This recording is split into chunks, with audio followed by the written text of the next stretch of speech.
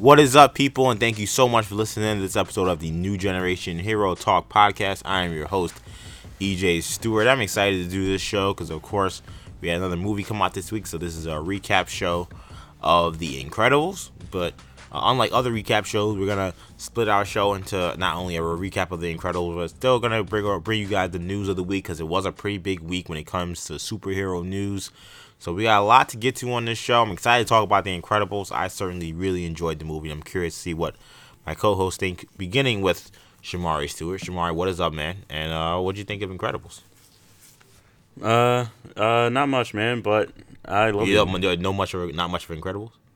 Oh, no, yeah. Well, there was a lot for The Incredibles. I love The Incredibles. Okay. But yeah, we'll get to that in a second. But yeah, the movie was great. It was a very, very good movie. I would say it met my expectations. And of course, joining me as well as Kendall, you heard in the background just now. Kendall, what do you got for this week? First of all, how'd you like Incredibles? The Incredibles was a good movie, which I'm not shocked. I mean, Disney's Pixar movies, it goes beyond The Incredibles being a good franchise. Disney's Pixar movies very rarely flop.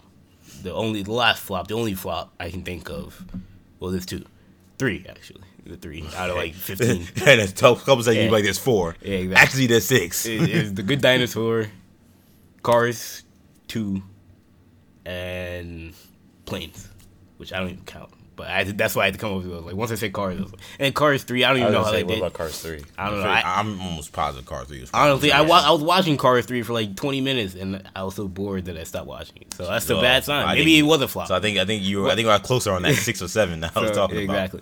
But speaking of Disney, man, are any of us concerned that this whole Marvel, Fox deal might be going down the drain? I mean, Comcast just came in with an offer of like $65 billion. Straight cash on me. Which Disney's offer, I believe, was $52 billion. Now it's all stock. Exactly. And now Comcast has upped their offer by $13 billion. Apparently, because of the difference between cash and stock, I think is a 19% premium for the Comcast proposal. This is it's concerning. I mean, I'm not gonna panic. One, because I'm not gonna panic over Disney buying 20th Century Fox ever. But if you wanted it to happen, I'm not gonna panic because it's Disney and they've got printable money, unlimited money. So can they offer another $15 billion? Obviously they can. Will they want to? Will it be worth it for them? We'll find out. I mean, as far as am I concerned? I mean, I guess there's got to be. I don't know anything about stocks or anything about businesses and things like that. I only know what I've learned from our Money on One reporter, Matt McClure, on New York One. Shout out to him. That's the most I know about business and stocks, things like that. But this has been the biggest story of the week in that realm. I mean, I know that they're supposed to be voting on the Disney deal like next week or something like that, or in a couple of weeks. That seems like that will be unlikely to be an agreement, I would think, considering Comcast is coming out with this offer.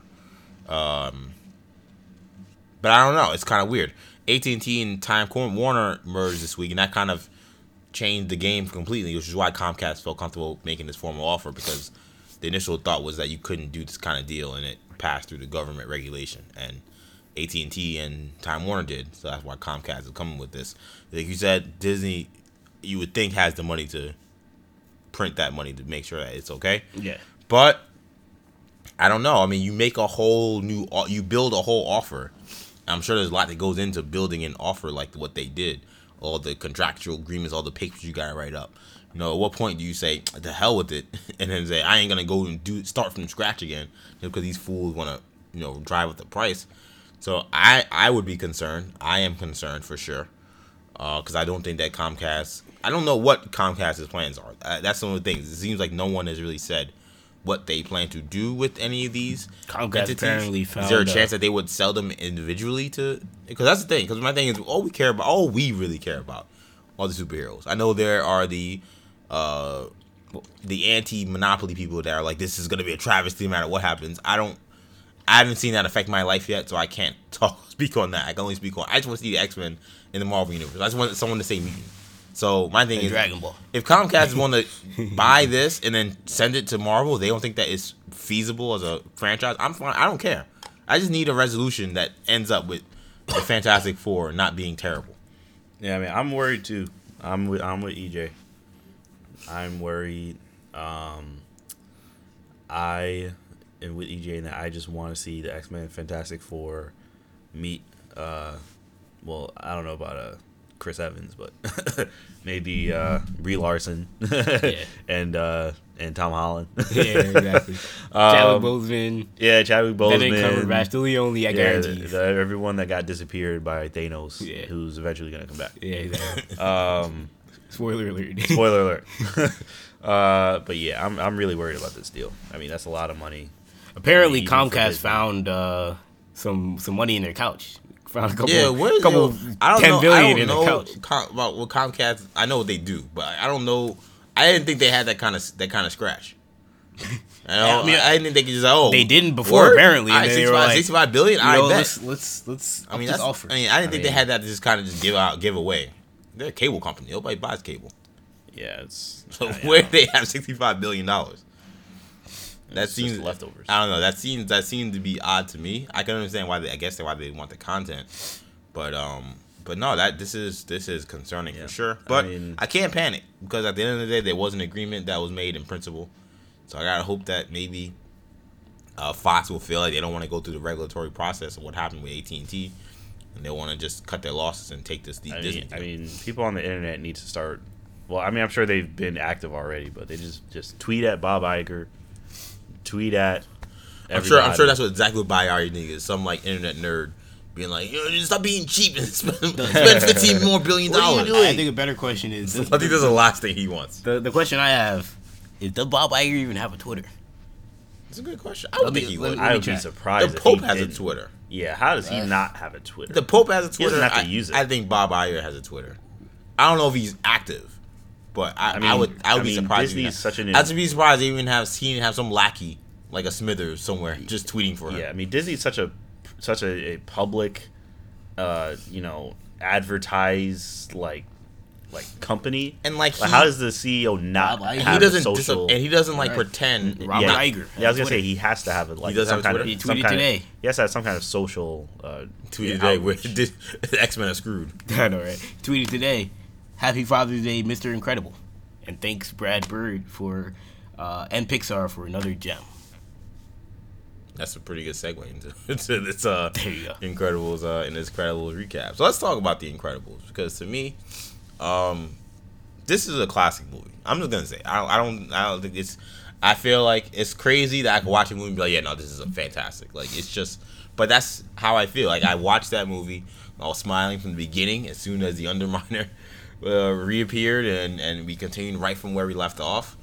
I thought the dialogue was once again excellent with the kids and how they talked to their parents, how they interacted with each other. It all felt very authentic for a story that's so fantastical of superheroes, a world where supers are illegal and things like that, and making it feel still relatable the way they did. They did it through the character development of everyone in the movie. And even though me, who watched it when I was, I guess, 13 when I first watched it, or 14 when I first watched The Incredibles, where yes, the plights of Dash and like Violet like more related to me than it does now, where I'm 20, almost 27, or I am 27, right? I don't even know how old I am. EJ, you're dating. When you get to a certain point, I'll tell you guys will know. Get to this point. When you get to a certain point, you don't know how old you are. I forget all the time. I believe I am 27, but I could be wrong about that. It wouldn't shock me. But anyway, at 27 years old, I'm pretty sure I am. You're 27. Okay, thank you. it like you don't like those plights, while they were relatable and it kind of brought you back to that time. I imagine someone like Riley being terrified that like some guy asks you out on a date and then he doesn't remember who you are. That's pretty crazy. Or Dash is being super psyched to be in like this mansion. Like that totally would have been like me if like my parents all of a sudden had like some crazy mansion. I would be testing all the gadgets, running all over the place. But then at 27 now, to kind of see like kind of the conversations that were going on between Bob and Elastigirl, and seeing how now I was like, okay, well now I kind of, even though I'm not a parent, I do kind of get like the adult issues and the adult things that they're talking about when it comes to breaking the law and standing up for right, but standing up for what's right, but then also feeling like there's a price for that. And I just think that the way these characters and these writers for this movie are able to make these issues relatable to you, the viewer, is awesome. So, I mean, that's my first diatribe into this movie before we get into the storyline and stuff. But just the character development and how they were able to relate the characters to the viewer, that's always going to be, I think, maybe the strongest point of these movies. Yeah, I mean, The Incredibles 2 is a fantastic movie. I would say, I think the first Incredibles is the classic for me. Though this is a great sequel. Is it a classic only because it's the first one? Like, is it the classic? Because to me, like, initially, that's how I feel. I feel like because it's the first. I feel like there was something special about having them team up as the family, The Incredibles, for the first time. What do you mean by, you mean like the movie doesn't hold up? No, not saying that. I think the movie holds up excellently well. That's not a phrase, but I just made it up. Very well, I'm assuming the movie holds up. I haven't watched it. I kind of wish I would have watched it before I saw this movie. But, I mean, having watched it probably in the last 5 years, I'm sure, like, I never watched it and I'm like, oh, this is whack. Like, it still holds up. My thing is, it's just like how Avengers holds up. But is Avengers better than Ultron? Is Avengers better than... Yes. No, not Ultron, I'm sorry. not Ultron. I say that for the evil. No, I totally did. Let me be clear. I didn't mean... See, this is the point where, I don't remember my age. I don't even know what movie I'm talking about now. Is Avengers better than Infinity War? Is Avengers better than Civil War? Right. And some people may say yes. Yeah. But I would then ask the question, is it because it's the Avengers? It's the first time. I would argue there's a chance that that's the case. Right. I would also argue the same thing with this movie. That I feel like if you think that The Incredibles is the classic and the better of the two movies, the first question I ask would be, is it because it's the first time? And if it is, that could be the reason why. I don't think that's like disqualifying or like irrational. I'm just asking that question. I think it's because they're so close. Like, we'll look at like Captain America and Captain America Winter Soldier, and 95% of people will say Winter Soldier is better. Absolutely. Because it's hard to really compare. You know, Winter Soldier, just the way it was made, was just a better movie. I feel like both these movies, in terms of Incredibles and Incredibles 2, were both very good, very similar in some aspects. More like Winter Soldier to Civil War. Yeah, basically. And whereas like those are like, just pick your thing. Yeah, you like one or the other. There's really no fight. But in terms of it being a sequel, in terms of it being the sequel of the original, I think most people will lean original because they're comparable. We'll say, well, this one did it first, so. There are very few sequels that in any movie franchise that automatically you say, yes, that's better than the original. Yeah. I think there are, to me, though, there are probably only 3. Godfather, and even that's questionable, but I think most people say Godfather 2 is better than Godfather 1. The Dark Knight, and Empire.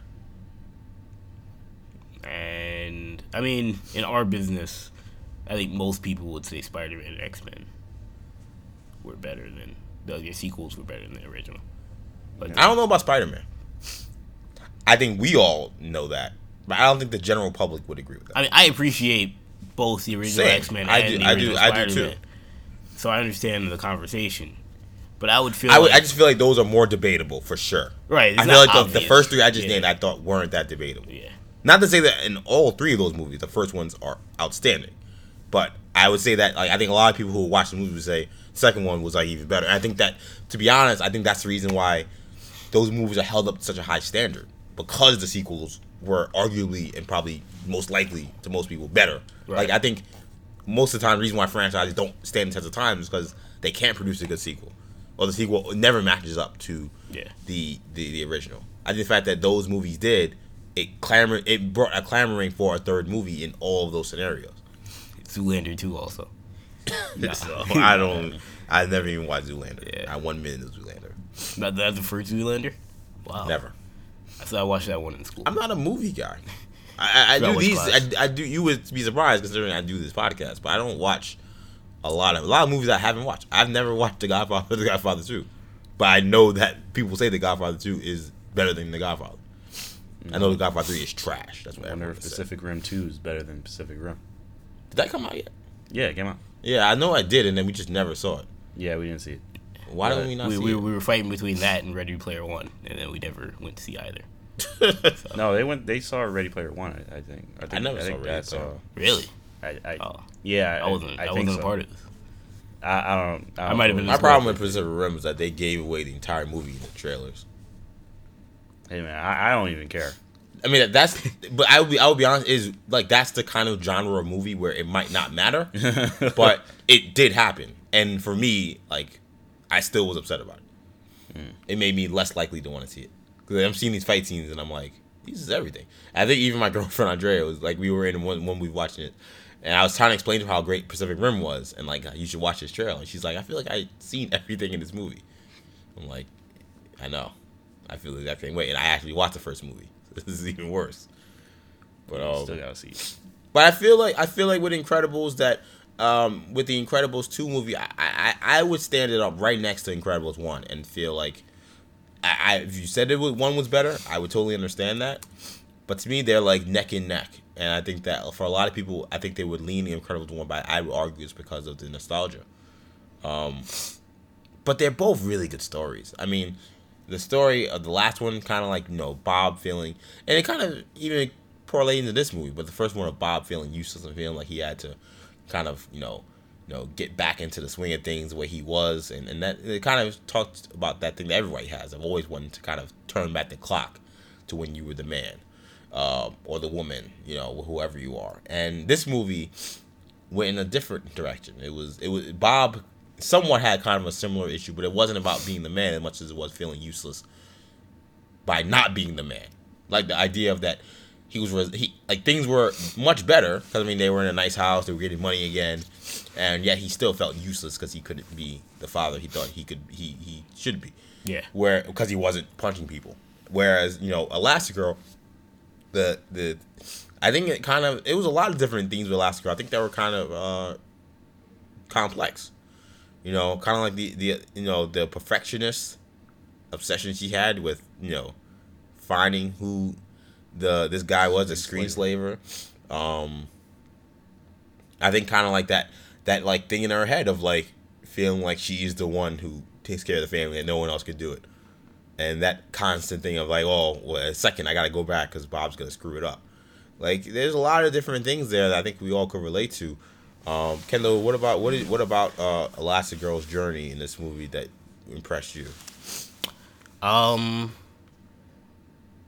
When it comes to Elastigirl, I thought that I thought that the idea for the story I thought was very interesting.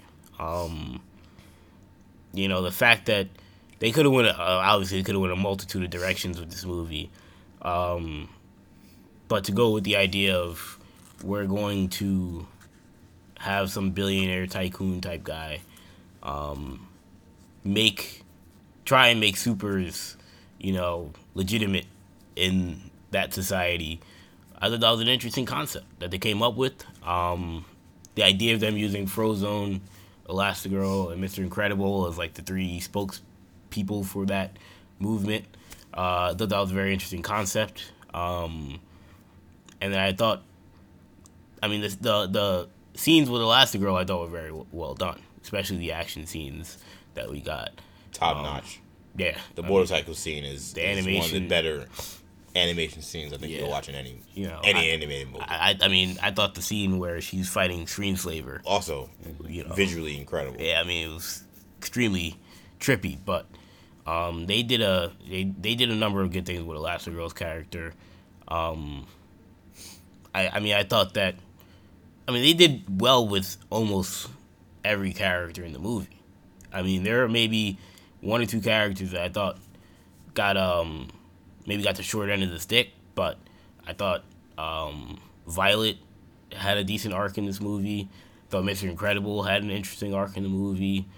Obviously, I thought even though Edna Mode was only in one scene or one or two scenes, I thought her inclusion made sense and it worked, and it was called back to the original.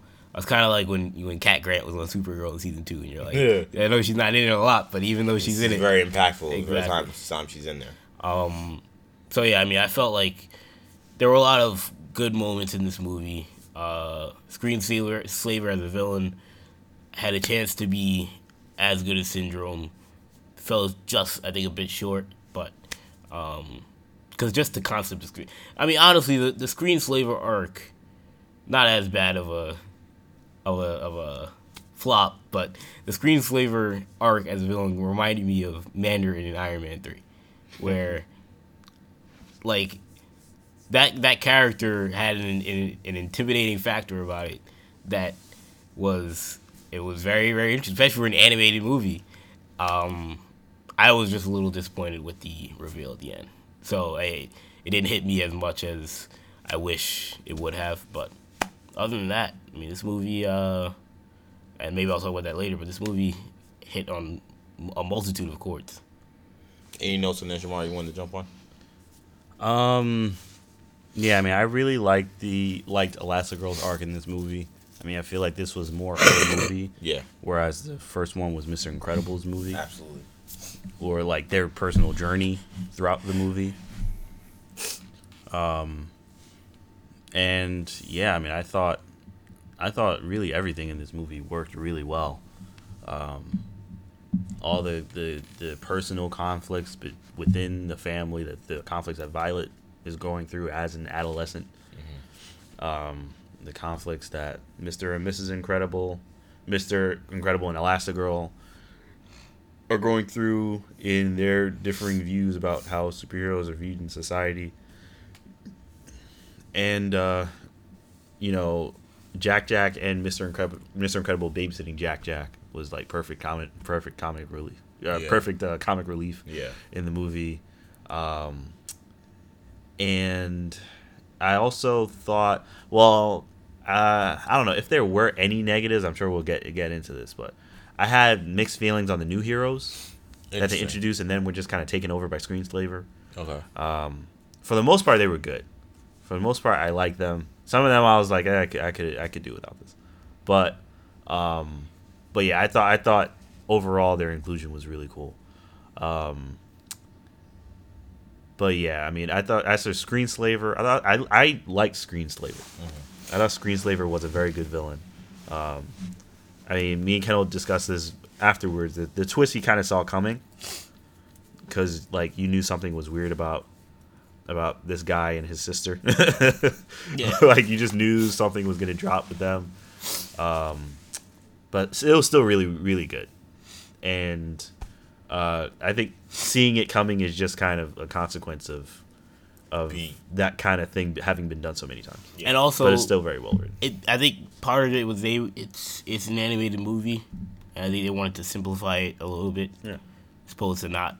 Because I mean, obviously there are kids that haven't seen like a million movies like we have, right? Yeah, that are or maybe wouldn't have seen that coming and been like, "Yo, it's crazy." Yeah, But for us, like you said, we've seen a countless number of movies, to the point where it was like, I mean, again, you do process of elimination. There are only one or two characters.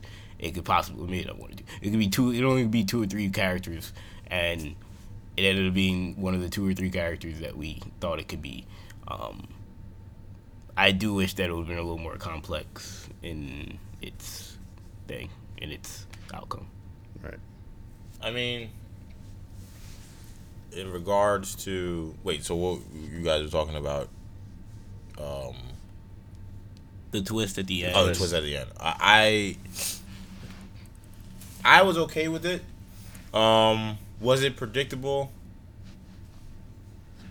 Yes, but like it was well done in a way that, like, to me, like I thought it was well done. So when it came, I was like, "Oh, this is happening." Okay, like I didn't think it was. Like I was talking to our brother. I thought it was gonna be a lot longer of a mystery than it was, which also kind of surprised me. But I told Henry, our brother, who we have to get on the show at some point. Yeah, we gotta get him on. He's a smart dude. We were talking about the twist, and he actually thought there was a good chance it was gonna end up being Void, which I thought was interesting. I thought there was a shot, but Void? The girl, the girl that's basically Blink. Oh, yeah, Blink. Exactly. Okay. But that would have been an interesting twist. Yeah, and they maybe foreshadowed it a little bit, like Henry mentioned, but what I will say is I compared it to Flash season 1. A lot of people, 75% of people would have thought it was going to end up being Harrison Wells being the Reverse Flash. Right. Yeah. You know, They revealed that like a third in the way into the season or halfway into the yeah, season. exactly. It might have been longer than that. Like you said, it might have been like 75% in.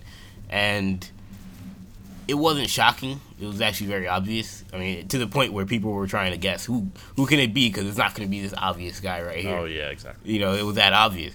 And when it did end up being him, we were still good. We still liked it because it was complex. You know, it wasn't like the way we thought it was going to be. It wasn't like I could see everything that was going to happen. Whereas I felt like in this movie, if you do the math in your head, you're like, all right, if it's her, it's going to be because of this, and that's it. And I feel like that's what ended up happening. Whereas Reverse Flash, no way I was going to know, oh yeah, it's actually going to be this guy, but he changed his face, and he came from this guy, and he changed his bodies, and it was like, all the stuff that nobody could have guessed. So that would be my only thing, whereas I wish they would have came with an angle that I wasn't expecting. Instead, they went with the angle that I was expecting. So you were expecting that fact that... You know, you could tell when she threw out, like, the line of, you know, oh, well, if Mom would have just took her to the thing, then he would still be alive. And the guy was like, oh, well, I don't want to talk about that right now. Right. And that's when I was like, all right, so if it's her, it's going to be because, you know, supers, blah, blah, blah, or the reason why my dad died, and so and so. Well, they definitely had the major red herring with the brother. Yeah, they wanted you to think it was the brother. He's like the slick talking, you know, tycoon. You know, runs a communications company. Who clearly seemed to have some. He had obsession. And he had a little bit of a meltdown when they started talking about the death of their family, and you know, it was like, okay, there's the anger streak. So he had an they obsession with tried. Arrows. I think for kids it probably played off a lot better. And he also didn't. When you looked, he obviously wasn't. They didn't show them together until very late in the movie. Like, for the first couple times we saw Screenslaver, this guy was nowhere to be found. So it was very obvious, like, oh, where's so-and-so? And, which then it made me think, like, no way it's going to be this guy, right? You know, like, no way they would foreshadow it that badly to where it's like, oh, it's so obvious. He's not here, so he's got to be Screenslaver. So I did think there was a good chance it was going to be both of them. I thought they might have both been evil. I wasn't sure it was going to be only one. So you thought there was a chance that I thought they might have been. I kind of thought that was gonna be the case. I did end up being surprised that it was only one. Yeah. That's probably why the surprise wasn't as bad for me. Yeah. If it was only gonna be one, I thought it would have been him. Right. I thought there was a chance that both of them would work together. I expected her to kind of be like the redeemable villain, and it turned out that wasn't the case at all. She ended up being just pure. And I thought if it was gonna be the guy, it would have been a situation where he was doing it for his cause. He was doing it to so that Elastigirl pump up Elastigirl. Right, yeah, he was putting people in danger. Yeah, and to, like, you know, it would be kind of one of those things where it's like, yeah, I'm trying to do the right thing, and you know, I'm making money off of it, and blah blah blah blah. I was thinking it might end up being a little better. I was thinking that it could have been that, and then I was thinking about how much I didn't want that. Right. I wouldn't have liked that. Because I would be like, oh, so he's doing this just so he could make Elastigirl better. Yeah. Or like he had some kind of we've seen weird like X-Men Danger Room situation where it's like, oh, what would you do if this were gonna? It's like, no, I don't want to see that. Yeah. You know, I ended up liking what they did instead. But it's interesting how this is different from, because in Incredibles 1, you knew Syndrome was the bad guy from the beginning. Yeah. Because, I mean, they showed him as, like, the Incrediboy thing, and then that kind of traumatized him and stuff. Yeah. And, like, you knew that he was the one that sent the robot, and you knew he was, like, he was doing all this crazy stuff, building these dangerous robots. You knew he was evil from the get-go. This one, they tried to have it be a mystery thriller type angle. Yeah. The one similarity, though, between these two movies, though, was that in both movies, the person that looks like they're trying to help the family or the guy or the person ends up being the villain. Because in the beginning, remember, he actually sends Bob out and stuff in idea to help him, and then Bob walks into a trap. Yeah. Here, it's not the same, but it's the same thing. Like, oh, I'm getting help from someone who's allowing me to get back into my costume, and then they're the one who's screwing me. Mm-hmm. So, and if they do a third one, when they do a third one, I don't know if it's if or when situation at this point, but I would like them to move away. I think they will. I think the fact that you're seeing a lot of these heroes being established now in this universe, so to speak, it leads them to for this next movie to be more of like your typical superhero movie. Like I think that's what I like about both of these movies. That neither of them are your typical. I'm a superhero. I wake up, put my costume on, and fight the villain. And like, there's a lot more to these stories. But I said before, it was like a guy trying to live back his past. In this movie, it was someone trying to fight for their future. But it never was like heroes being heroes type of thing. It always was a lot more personal, the conflict that was happening, and not so much just about stopping the evil person from taking over the world. It's what the Fantastic Four should be. Yeah, we say it all the time. And it's yeah, I mean, it's what the Fantastic Four should be. It's like it's like very, like you're saying, it's very personal journey. I mean, and it's not an origin story. So there's none of this like, oh, how did they get their powers? You know, like who is, and there's no love interest, there's no romantic angle that they have to force down your throat. Right. Like it's just a family. So yeah, what do we make of the no time jump? How that worked out? Well, I mean, the movie was fine, so I'm not gonna complain. Yeah, it was good, but I would have preferred a time jump personally. I think a time jump could have worked. And I think, well, if they do make another one, I hope we do get one. After watching it, I'm happy they did not do a time jump, because I don't think I realized how much I enjoyed these characters where they are in their lives. Yeah. Because that's the thing you got to think about a time jump. Because if you're gonna do a time jump, well, are Helen and Bob able to get out there and throw hands the way they would 10 years from now? And to me, I don't know if I'm like itching to see Violet and Jack and Dash as different characters, adults. I don't know if that's something I really even want to see. It may not even have to have been 10, 15 years. It could have been, because I didn't necessarily want a real time jump. Because what was the movie, like 15 years ago? Right. That would have been tough. You know, now it's like, man, like Dash is like in college. You know, you know, it's a lot different. But like, Helen and Bob are in their 60s. I was thinking maybe 10. I was thinking maybe 8 to 10 years. Even like that, 5 to 10 years. Yeah, that's a long time. And then say, all right, Elastigirl's gonna go out there and tussle. I think that would have been a little much. I kind of like where these characters are now. I don't know if I ever want a time jump, to be honest. Like, here's what I'll say. I do not need a time jump for another movie. I would gladly. Right. Now, I'm not saying you got to start it right from they did this movie. Start right from the end of this movie. I would say you could advance it 2-3 years, but like I wouldn't go more than that. Like you would make Jack, a toddler and you know, have Violet, you know, as a senior in high school and Jack and early in high school. Like that's totally fine. But the idea of like moving them really forward, these characters where they are right now are so perfect that you would have to rewrite the movie and rewrite who they are. Yeah, I think to do that kind of time jump. The question I have is, where do we feel like the future of the Incredibles is as a property, in the sense that, do we ever think it'll be adapted live action? Will it have any spin-offs? Or is it something that we're gonna have to wait another 15 years to get? We can't wait another 15 years because it's Holly Hunter and Samuel Jackson and yeah, exactly. And obviously, these guys are they're getting up there. Yeah, exactly. So we can't have them. You know, to be honest, I thought even Elastigirl's voice was like, I thought Holly Hunter sounded older. I mean, it didn't ruin it, but it was like she sounds older than she did 10, 13 years ago. You know, she sounded like she sounded older. Right. Not to go further than what I'm saying. But so to me, like I don't. That's a great question. That's part of me wonders where maybe they will do a time jump because of that. Because they feel, okay, well, we can't keep trotting out these. We can't if we're and pretend like they're this right. age, and yeah. Even I don't know if it was in every movie, but the movie theater we saw in the Regal, I mean, you know, Sam and Holly, they all talked about like how like, you know, these movies take a really long time, and that like to get it right, they needed the 13, 14 years. They that was a lie, but it was a stretch. I think a lie, it was a stretch. They didn't need 13 years, but they may have needed 8.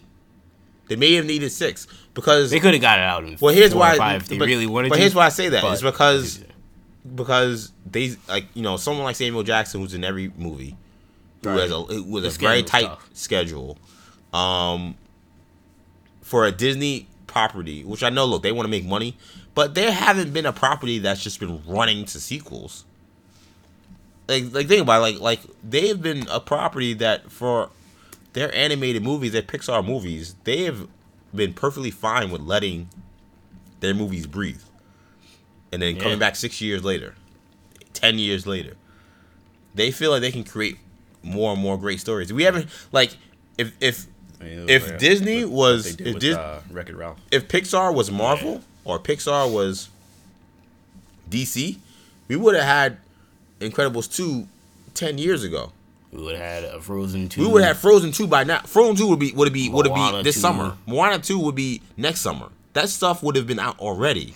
So Pixar and Disney have shown that they're perfectly fine with letting their movies breathe. And I think that's changed. I think they changed because they realized that wasn't working before when they used to come out with these straight to DVD. Yeah, because when they were doing Aladdin 2 and Lion King 1.5, like, this is terrible, and that joint was trash. They realized that kind of money grab wasn't going to work. People weren't going to show up for it because word would get out immediately that this is trash. You're putting this on DVD. Like, we know what's happening. Yeah. And those movies, not to get too far off, but those movies, when you come out with a bad sequel like that almost tainted the property. Right. Like now, when you tried it any other time, we all knew what was happening. Yeah.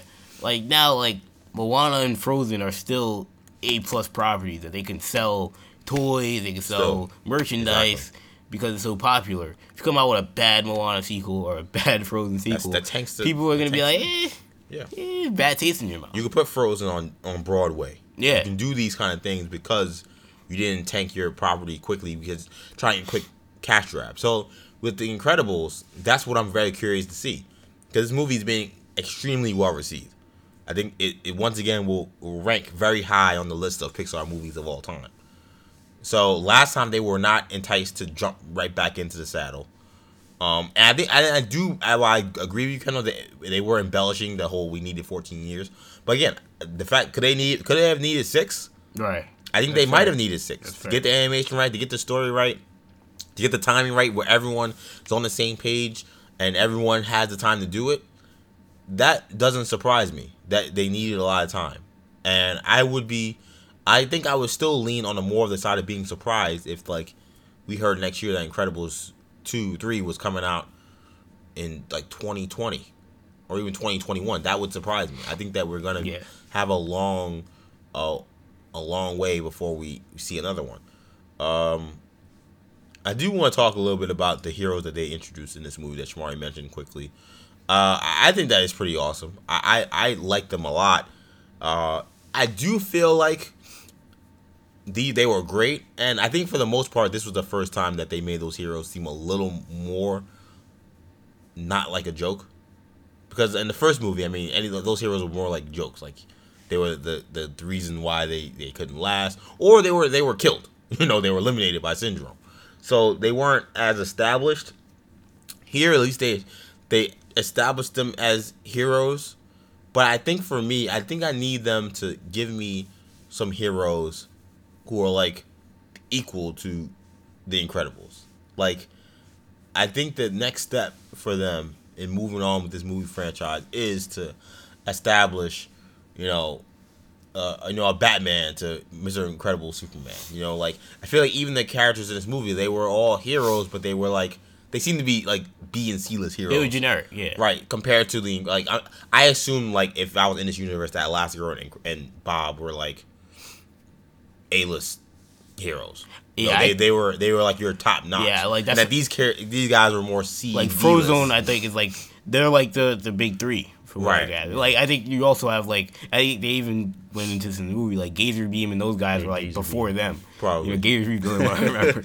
That's my guy, man. Nah, but like Gazer Beam, like he might have been the guy before Bob's era. Right. But for that era, which was I guess the last era of superheroes or supers, they were the faces of that. I mean, are there any left though? Because didn't Syndrome like kill all of them? I don't know if he killed all of them. I mean, he was flicking through those names pretty fast. Like, they were all deceased. Yeah. Deceased. Like, once he saw Gazer Beam, when he saw Frozone was still alive, he's like, ugh. And then he went through like the rest of them, and they were all dead. There were a lot of them. I don't think it was all of them, but I don't know. I mean, I think that's something you could probably play with. Even if that's true, I'm sure they could just create more people that were great that Bob just happened not to search for in that quick time he was going through the database. Okay. Like I don't know. Like I did I like how like Steve was going through all the people that Winter Soldier killed in Shield. I mean, he didn't kill everyone in Shield. There was still some people in Shield who went on to do other things. He didn't kill Agent Carter, like so. Killed Howard Stark. He did kill Howard Stark for sure. But I think it's the same way. I think that there are probably still a lot of supers out there that still are great. I think that's the one thing I would like to see is like other like crossovers with other heroes who are also like big time as well. But I mean, the end of this movie sets up a future of, you know, heroes being completely accepted, which is why I think the third movie will be a lot more of your basic superhero movie. I don't think like these first two movies. I just think again make them so great is that they're unlike any other superhero movie you would have seen. They're such family stories, and they're so tied to families and also individual character, whether it be Bob or this time Helen, who's like in this specific thing they're trying to accomplish. Where I think now that like era of the story arc for these characters is off the books, that superheroes are illegal. I think now you probably move into more of your typical, okay, there's gonna be a major big bad in a third movie. Anyone else see that as well? Yeah, I think going bigger in general for the third movie would be best.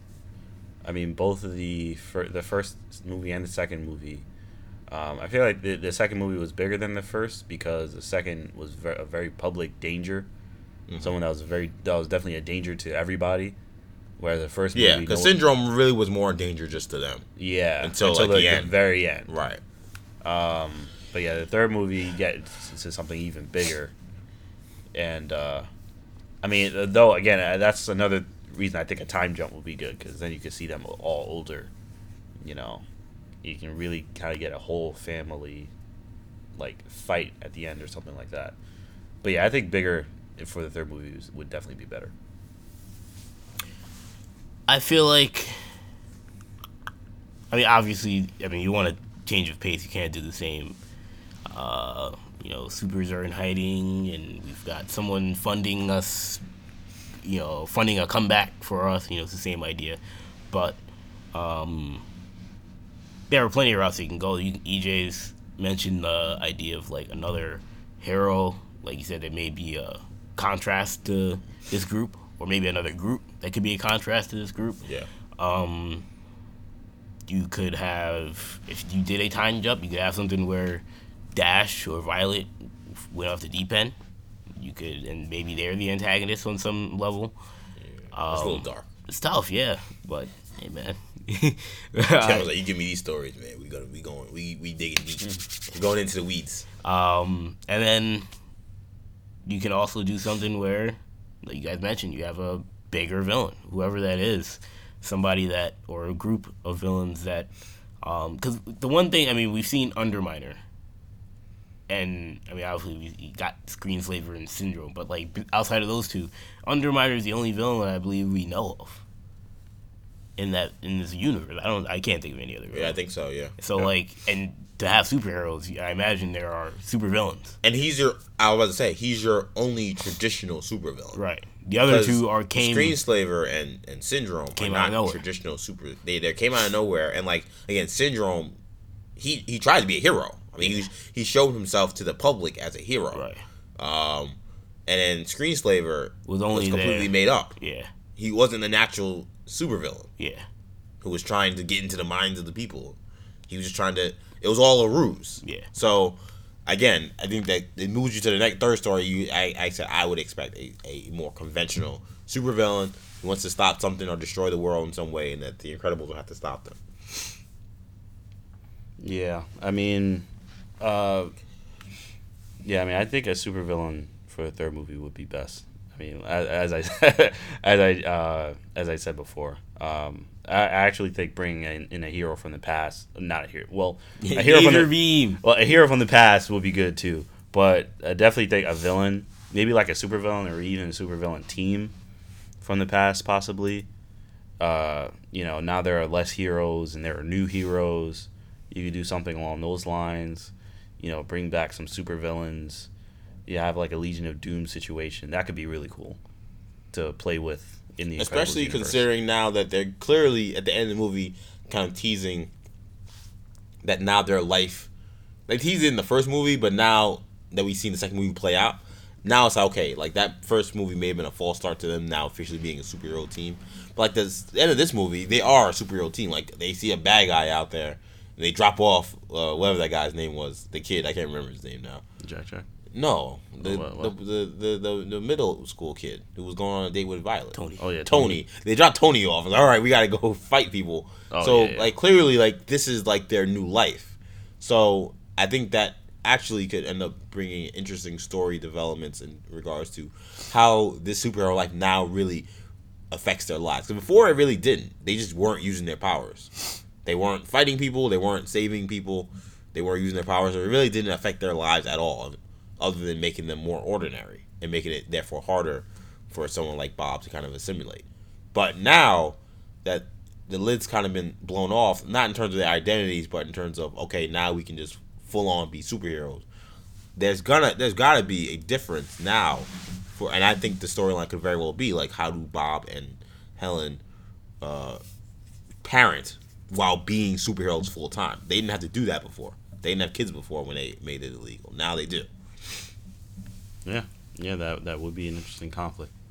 What are we giving this movie a score, guys, out of 10? I'm going to you, Shamar, first. I give it a 9 out of 10. I think this was a very, very good movie. I think it stands right next to the first movie. And I hope we get a third one. Where are you going, Kendall? It's tough. Because part of me wants to say it's an animated movie, so I don't judge it as tough. But then part of me wants to say these Disney movies and these Disney Pixar movies are real good. Yeah, I don't know if you can do that with Disney Pixar. So it's like, do I want to just give it a 9 and say whatever? But then I'm like, well, where does it rank among Pixar movies? And I mean, or just Disney animated movies in general. It's close to the first one. Whatever that means, I would. That's probably somewhere around 8.5 to 9. I don't think it's the best Pixar movie ever. But like Coco was great. I mean, it's not really connected to The Incredibles, but like that movie, like I don't know if it's as good as that movie. But if you're a superhero fan or a comic book fan, you might appreciate The Incredibles a little better. But I mean, just some of these movies are just so good that it would be sacrilegious for me to say The Incredibles 2 was better than them. So that's why I'll be somewhat tame and say that I'll go 8.5 to 9, probably 8.5. I'm gonna go 9 as well. I'm going with Shamari. This movie is just solid all around. The only complaint I would have would be, just the idea of the villain kind of being someone who initially trying to help them. The characters were like very different, so it wasn't the same. But that would knock it down just a little bit for me. I also wish that they would have given 9.5. I also wish they would have given Dash more to play with. Yeah, me too. His character, he definitely got the short end of the stick. I would agree. I think Dash. His biggest storyline was, I got to do my homework. Yeah, Teach me how to do my math homework. Pretty much. Right. I think Dash got a lot of love in this first movie. I think they wanted to give the ladies more time here. I think they wanted to give Violet and Helen more time. I thought Helen had a pretty good arc in the first one, but they clearly wanted to make this movie about Helen. Right. And I think your second storyline, besides Bob and not being the parent, was Violet. Yeah, but I think even issues with not wanting to be Jack a hero, was a big and Jack. I mean, I agree. Dash, well, the characters definitely had the short end of the stick because I think that you could argue he was second. Like he really in the last movie. I don't. Me and Henry were talking about this, and I was like, in theory, he kind of doesn't have to be in the movie. Like that's how, because he has no real like arc. You know, like even like I mean him and Frozen are like have the same right. I mean, he doesn't even do anything at the end of the movie that like makes the difference. Exactly. Yeah. So that was my only problem. Yeah. You could have made him gave him a bigger role. And my only other thing would be like, I wish that we would have seen them team up as a team. Yeah. Like I mean, they did it in the beginning, and I'm thinking that's supposed to be that moment. Right. But you kind of don't expect that to be the moment. You expect, at the end we'll get something, and then I expect the third movie we're gonna get that like moment. A team fight where it's do or die, and it's all of them together against a grave threat. I think they're saving it honestly, but that doesn't mean that it's not a gripe for this movie. I'm not giving them an excuse. I'm just saying I think that's what's happening because I agree there clearly wasn't that all right, all four of us together, like kind of like the end of, again And the end of the first. you got that in the first one. And kind of like the end of the first movie. I don't know if you really got it in the end of the first movie. Oh, they kind of Yeah, Henry made that case too. That I don't think. I think the first Yeah. end of the first movie. You know, I know at some point they finally get united and they're fighting that, like, you know, it was the robot. that robot. But it's like The robot was the kind of robot and Syndrome, but more like the robot. yeah. But then like Syndrome takes the baby, and then like them chasing the baby, and then And Jack kind of fights him on his own. So it's much different. And I think this movie, again, like that moment is supposed to be the end of the first movie when they all put the masks on. You're like, all right, this is it. Now they're a team. They're going at it. And then to be fair, we see this movie and they do together try to fight Underminer, and they're like not that successful, which is a kind of a twist. And I like that they kind of twisted it in that way because you would think, yeah, the first time that people are fighting together, maybe they won't exactly be on the same page. But in this movie, we never really got that moment still. And I think that we're still waiting for that. All right, all 4 or 5 of them even together having to stop someone. I think we're going to get that, but it's being safe for the trilogy. Anyway, to my score again, I'm going to stay 9 because my only beef was really that. I said Jack, the Dash stuff didn't bother me as much. I thought he had a lot of time in the first movie, so I was fine focusing more on the other characters. I enjoyed the other heroes. I enjoyed like seeing other people with different powers and how they used them. I just hope that again the next movie we don't see like mindless robots or mindless even heroes fighting them. I want to see like actual people be a threat, and I'm hoping that we get to see that. We didn't get to really see that in the first movie. We still didn't really get to see that in the second one. That's the only thing I think they're missing. But before I end this recap, I do got to shout out the cinematographer. I hope I'm getting pronounced his name right. Meyer Abusidi, I want to say. Incredible job in terms of the cinematography in this movie. And I don't know who did the score, but that score was A1. Michael Giacchino. A1. I mean, that was one of the best. This is a score for the first one, too. That was one of the best scores for a movie I've ever heard. Like, I mean, the score of this movie was so incredible at so many different aspects. And the first movie was incredible, too. No pun intended. The first movie was incredible, too. Right, exactly. But I just had to make those shout outs before we wrap, because we would be remiss if we didn't bring up either of those two figures, because they were so on their game. And I think that if they were even a little less, this movie could have looked a lot different. Because of them being so great, that's how for me it gets to 9.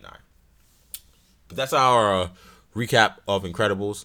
We're going to continue the rest of the show, but make sure, again, for movies, we always do recaps that come out. The next one will be Ant-Man and the Wasp. That might end up being a full show recap, especially considering Marvel and what the parameters or what anything could mean in terms of the future of the Marvel Universe. Could be grave, even if it's not in the movie, it's in a post-credit scene. So that'll be next month.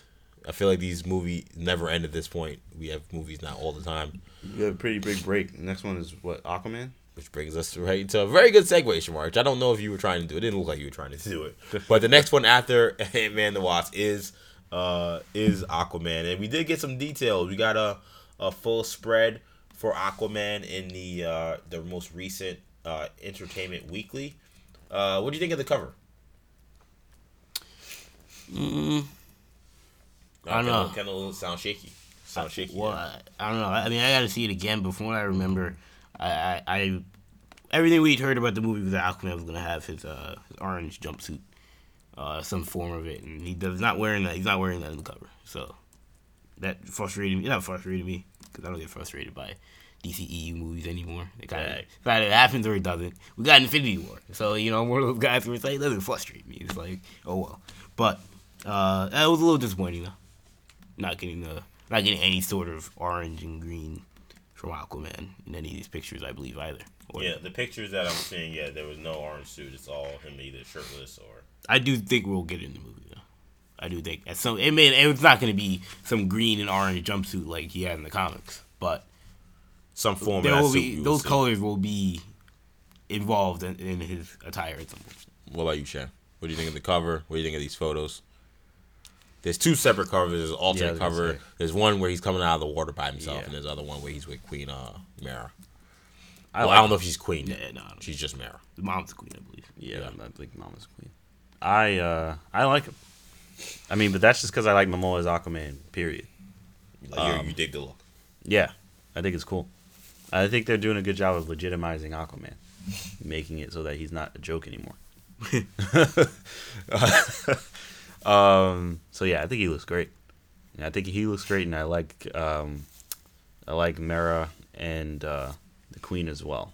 So I mean, I think the one with Mera, I think is, I like that his hair looks so golden blonde in that shot. right. I think that stuck out to me because in the Justice League movie, he had the same hair, but they clearly, I thought, tried to accentuate that with this shot. What? Say it again? The blonde hair. Or you mean the Queen? No, No, Aquaman. Oh, No, I think, Momoa. His hair I think he said is Mera. blonde. It's very obviously Yeah, I see what blonde. you're It saying. pops out, especially towards the ends of it. Yeah, I see what you're saying. So I mean, that to me was like, yo, that looks really cool. I enjoyed both covers, so I was fine with them. I know what you're talking about in terms of the issues with the orange suit, but they weren't. I don't think you're gonna get that until like the end of the movie if they do that. Yeah, I don't think they were trying to spoil anything.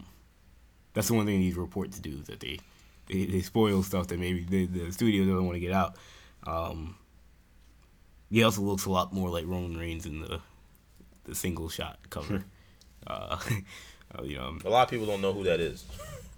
Roman Reigns is getting up there, man. I mean, he's not like He's like The household. Rock. He's not Rock or John Cena, but right after that, besides like the old school guys that have been there for 20 years, like he's just as big as any other wrestler. So if you don't know who Roman Reigns is, But I feel like you gotta be a don't know. wrestling fan to know who Roman Yeah, Reigns is, though. That's honestly. still. He's got commercials. He's a fairly good looking guy. I don't think that.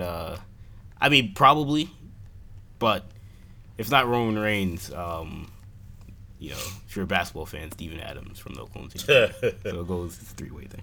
So there's a lot of different takes they from this spread. They had a lot of interesting notes. Apparently, Mera is certainly not going to be your damsel in distress in this movie. She was very adamant about not being that kind of character, which makes sense because Mera can throw down. Mera's a beast. So, and we've seen that in the new 52, and especially in the recent Rebirth run in the comics. Also learn a little bit about Black Manta. He's got not a the picture of main Black movie Manta. in this movie. He's not the main character in this movie, but we do get a really dope picture of him looking at his mask.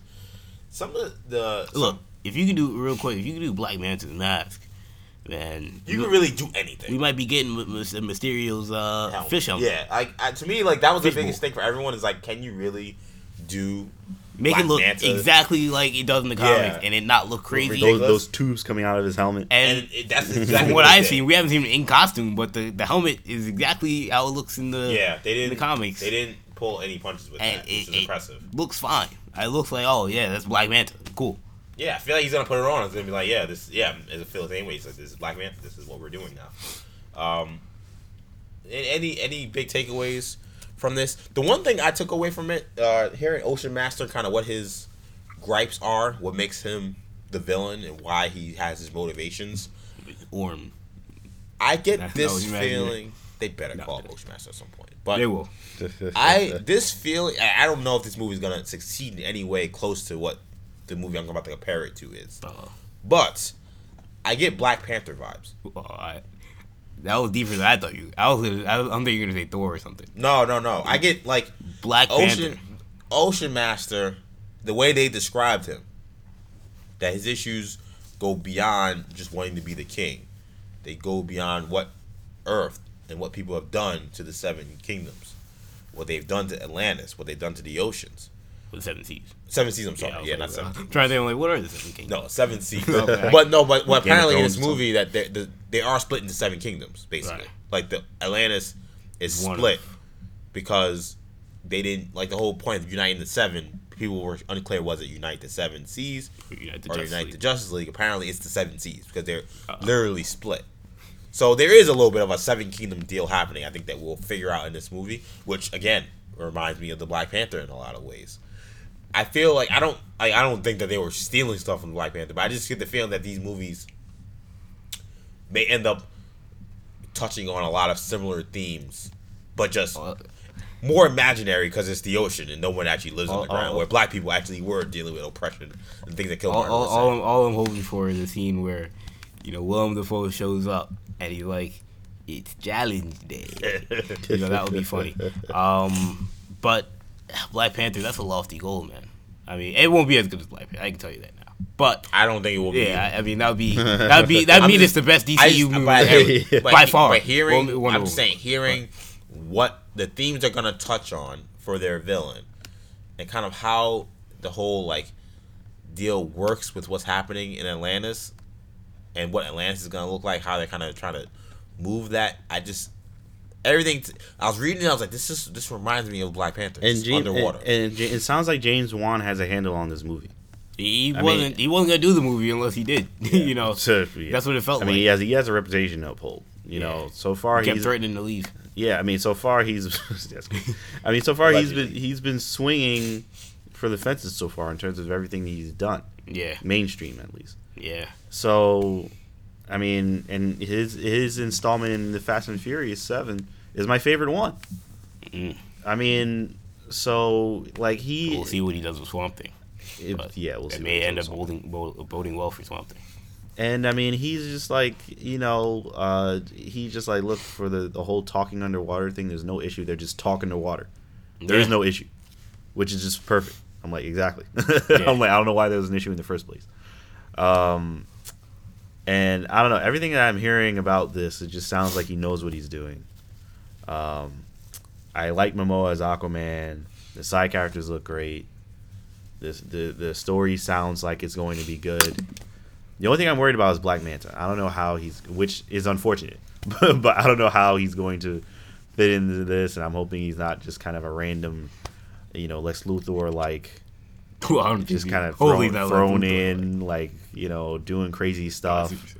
Well, the explanation in the article, which was from the filmmaker, Juan, says that he's basically part mercenary but full-time pirate who is in his suit will look like some crazy alien from outer space.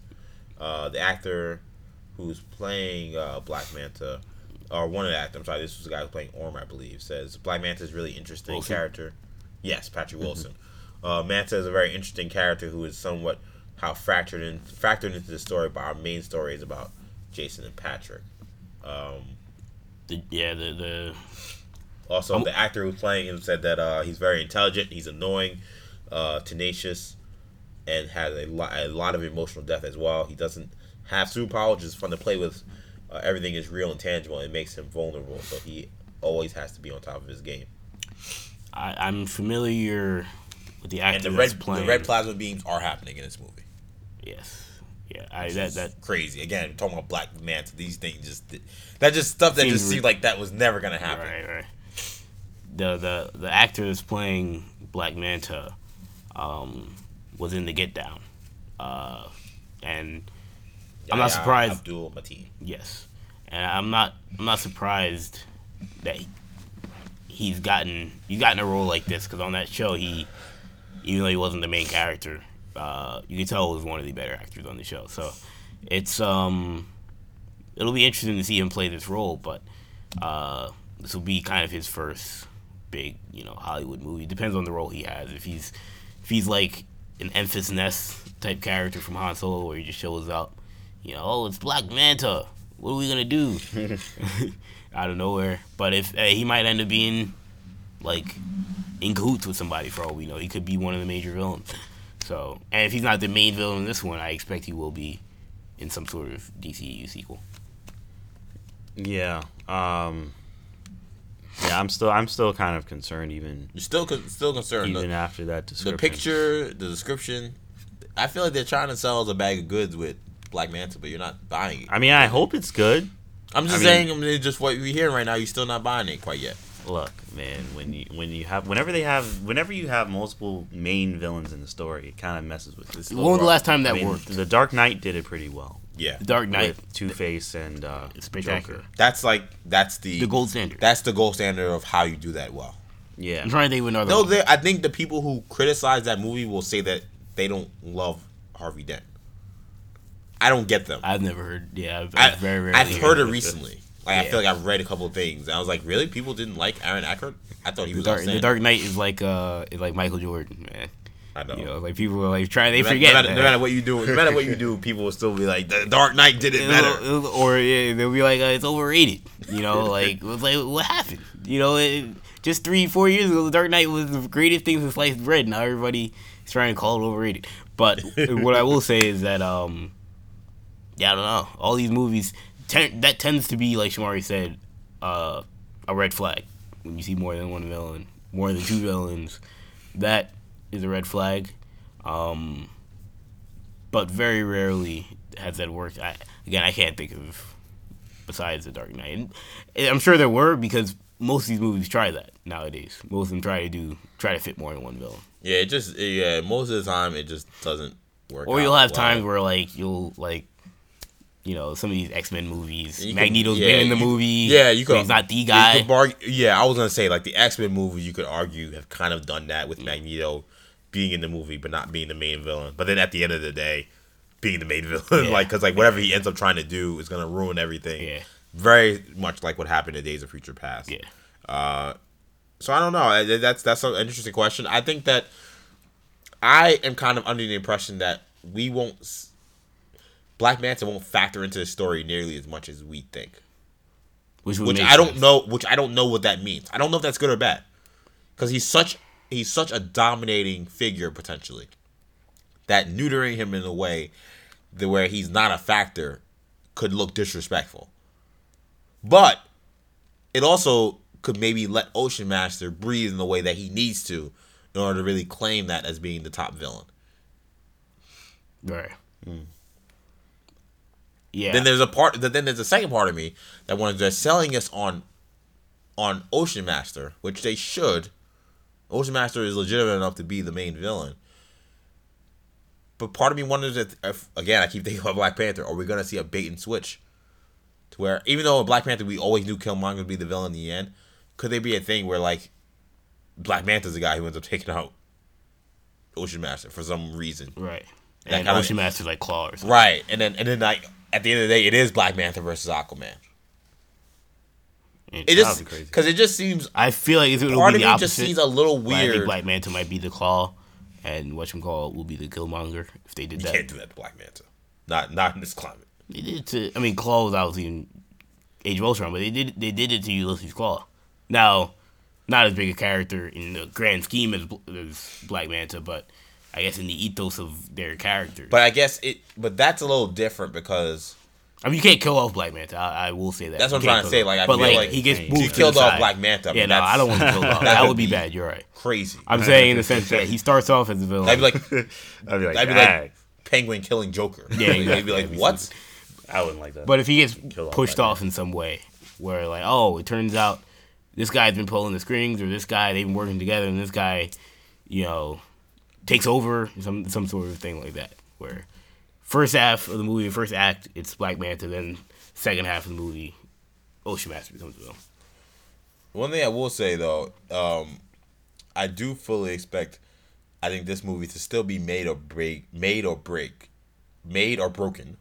by the CGI of the water. And they talk a little bit about it in this story. Amber Heard, who plays Mera, talked about how it was definitely a challenge to get it to look right. A lot of the stuff you have to do soaking wet on a cold, sound stage. This is going to be something that I think is going to end up being a big issue, potentially. Because those set pictures, I think none of them are underwater.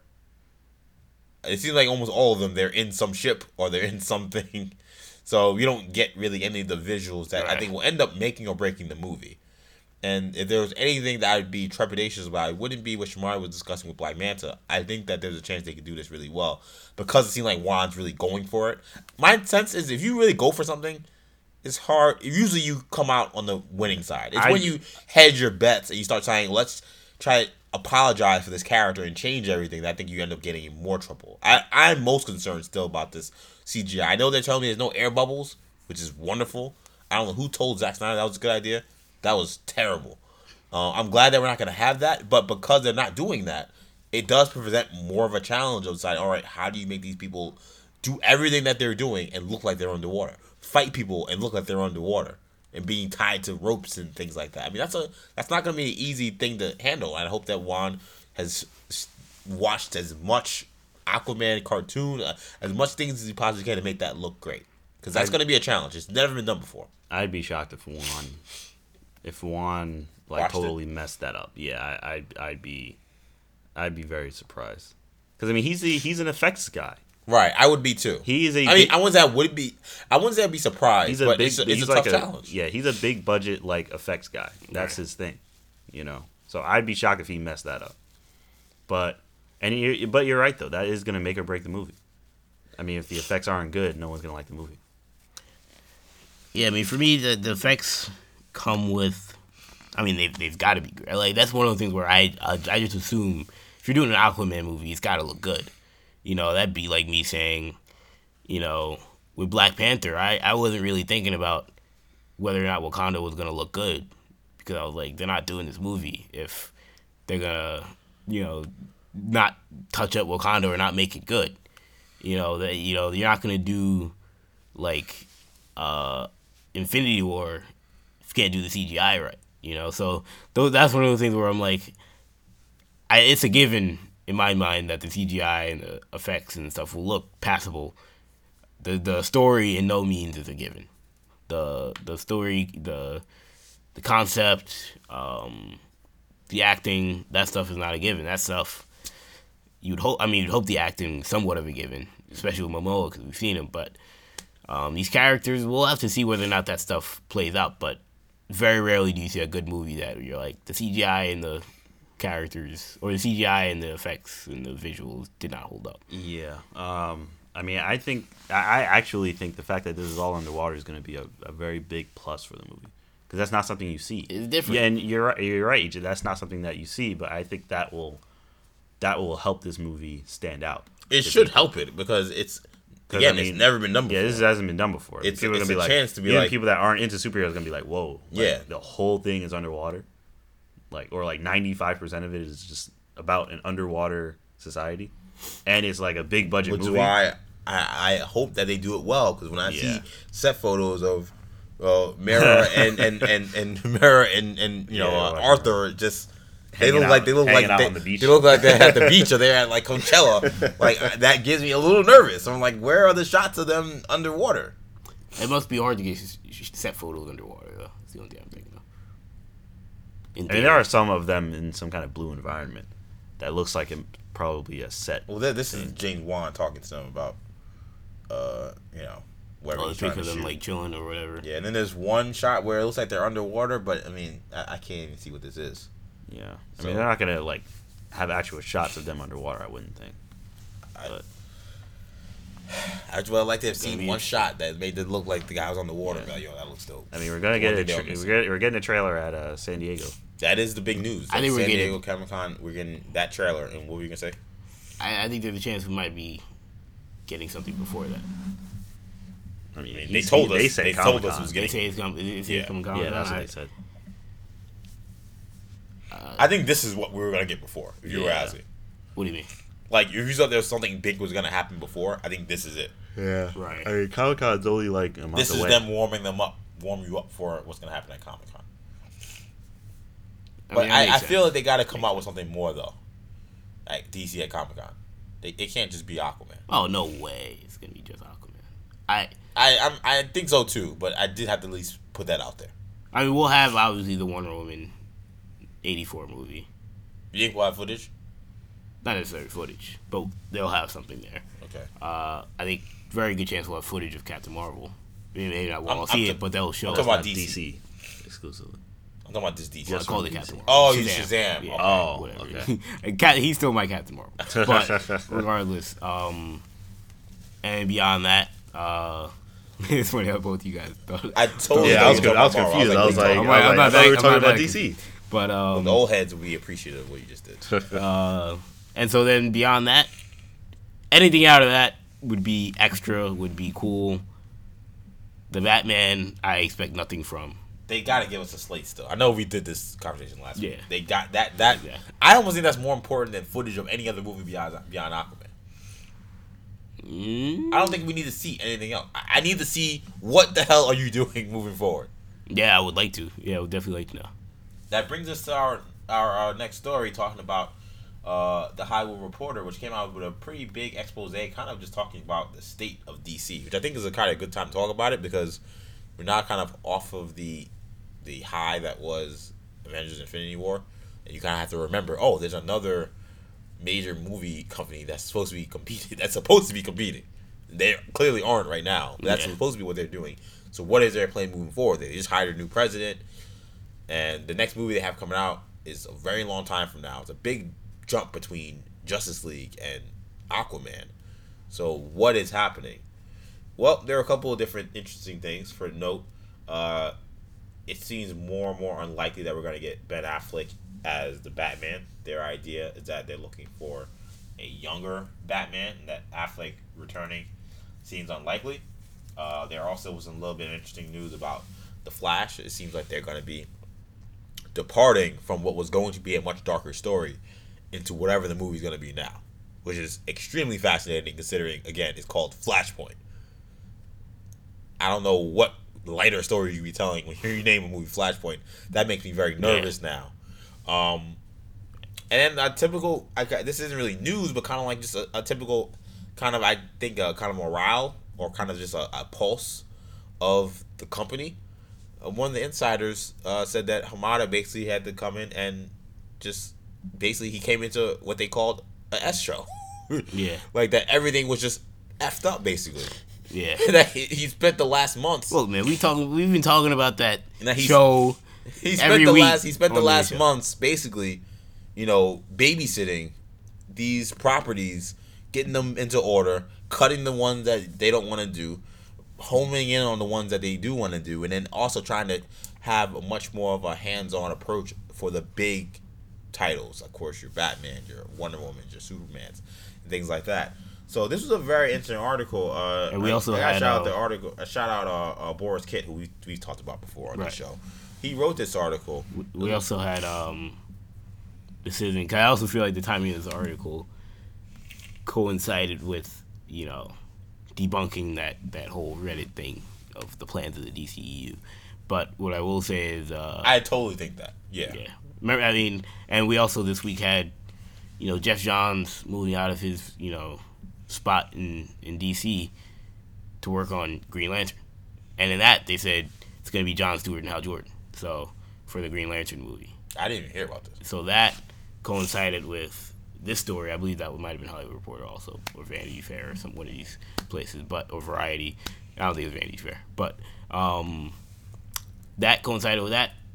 With this story, makes me think that this is all something that they want to push out to, debunk any rumors or any speculation or any fake news that's out there about DC. Yeah, I mean, Hamada needs to just kind of he needs to just turn into just Feige. Well, I don't know if he has to turn into Feige, but he needs to transform into Kevin Feige. Yeah, he needs to get a handle on all this stuff, because it's too much. I mean, he's the president and all this crazy stuff. I'm sure he's busy, right? He's the president of this whole thing. I'm sure he's a very, very, very busy man. But media and PR is important. Right. And you have to get a handle on all this stuff that's leaking out. These crazy things about all this. Oh, this is happening. This one isn't happening. This one's in the movie. No, he's not. And he's directing it. No, he's not. Yeah. Like all this stuff. I'm gonna make a comparison to Hamada. It's not a political show. I want to make this very clear. I'm not making whatever I'm saying is not to suggest that the person fired EJ. Whatever I'm suggesting is not to make the point that the person that I'm comparing him to is doing a good or bad job. I am not here to make that discussion. But this only became apropos to me because it became very obvious from how you guys explained it and how I read this article. Especially when you talk about the PR part of it, which I totally agree with you, Sham.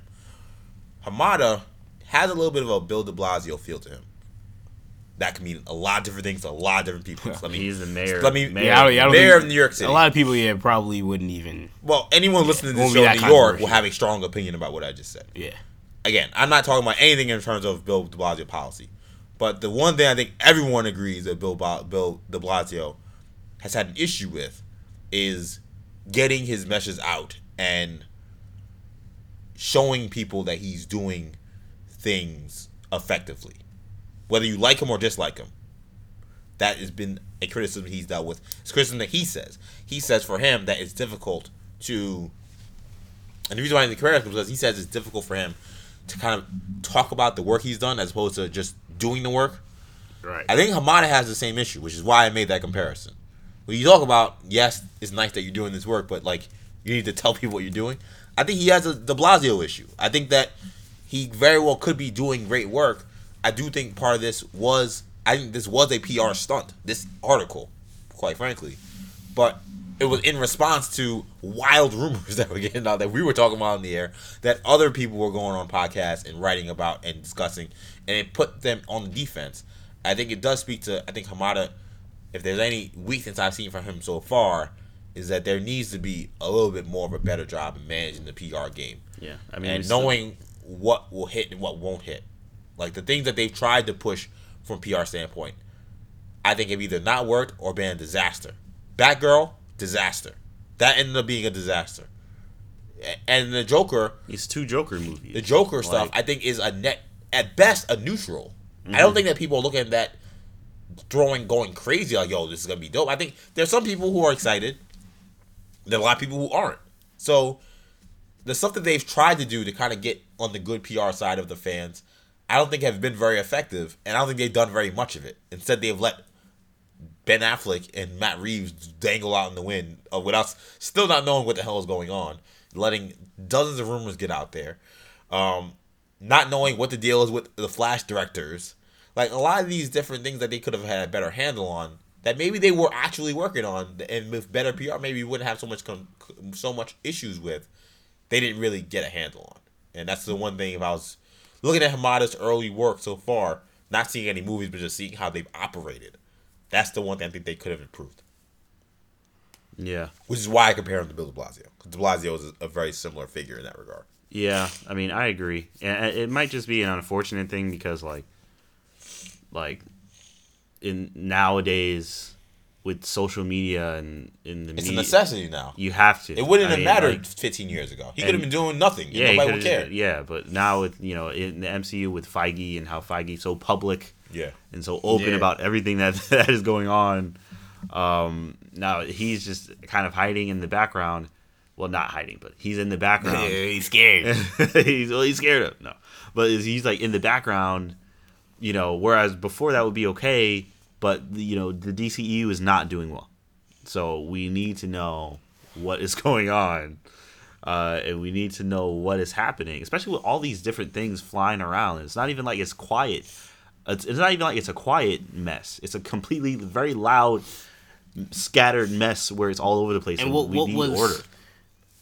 what was unique and alarming about DC's situation was that it wasn't fake stuff. Like, we have fake stuff every time, everywhere, rumors and stuff, and we had that last week or whatever, but, like, a lot of the mess came from, like, official reporting of, like, Hollywood Reporter saying we're getting a Lobo movie, and, varieties. We got Deadshot and Birds of Prey and Harley Quinn and all these movies, Suicide Squad 2, and it's like, aren't all these movies the same? So that ended up being the problem, was that we had multiple different sources from all reputable sources, multiple different reputable sources claiming different stuff, or just stuff contradictory stuff that nobody wanted, nobody wanted, stuff that, like, if this person's true, the Booster Gold and Blue Beetle movie. Yeah, exactly. It's coming. Yeah, exactly. It was stuff where, like, if this person's true that we're getting a Booster Gold, and this person's true that we're getting Lobo, or, like, then this doesn't make sense. Like, why would we get all these different movies? Or, like, you say contradictory stuff, and it's that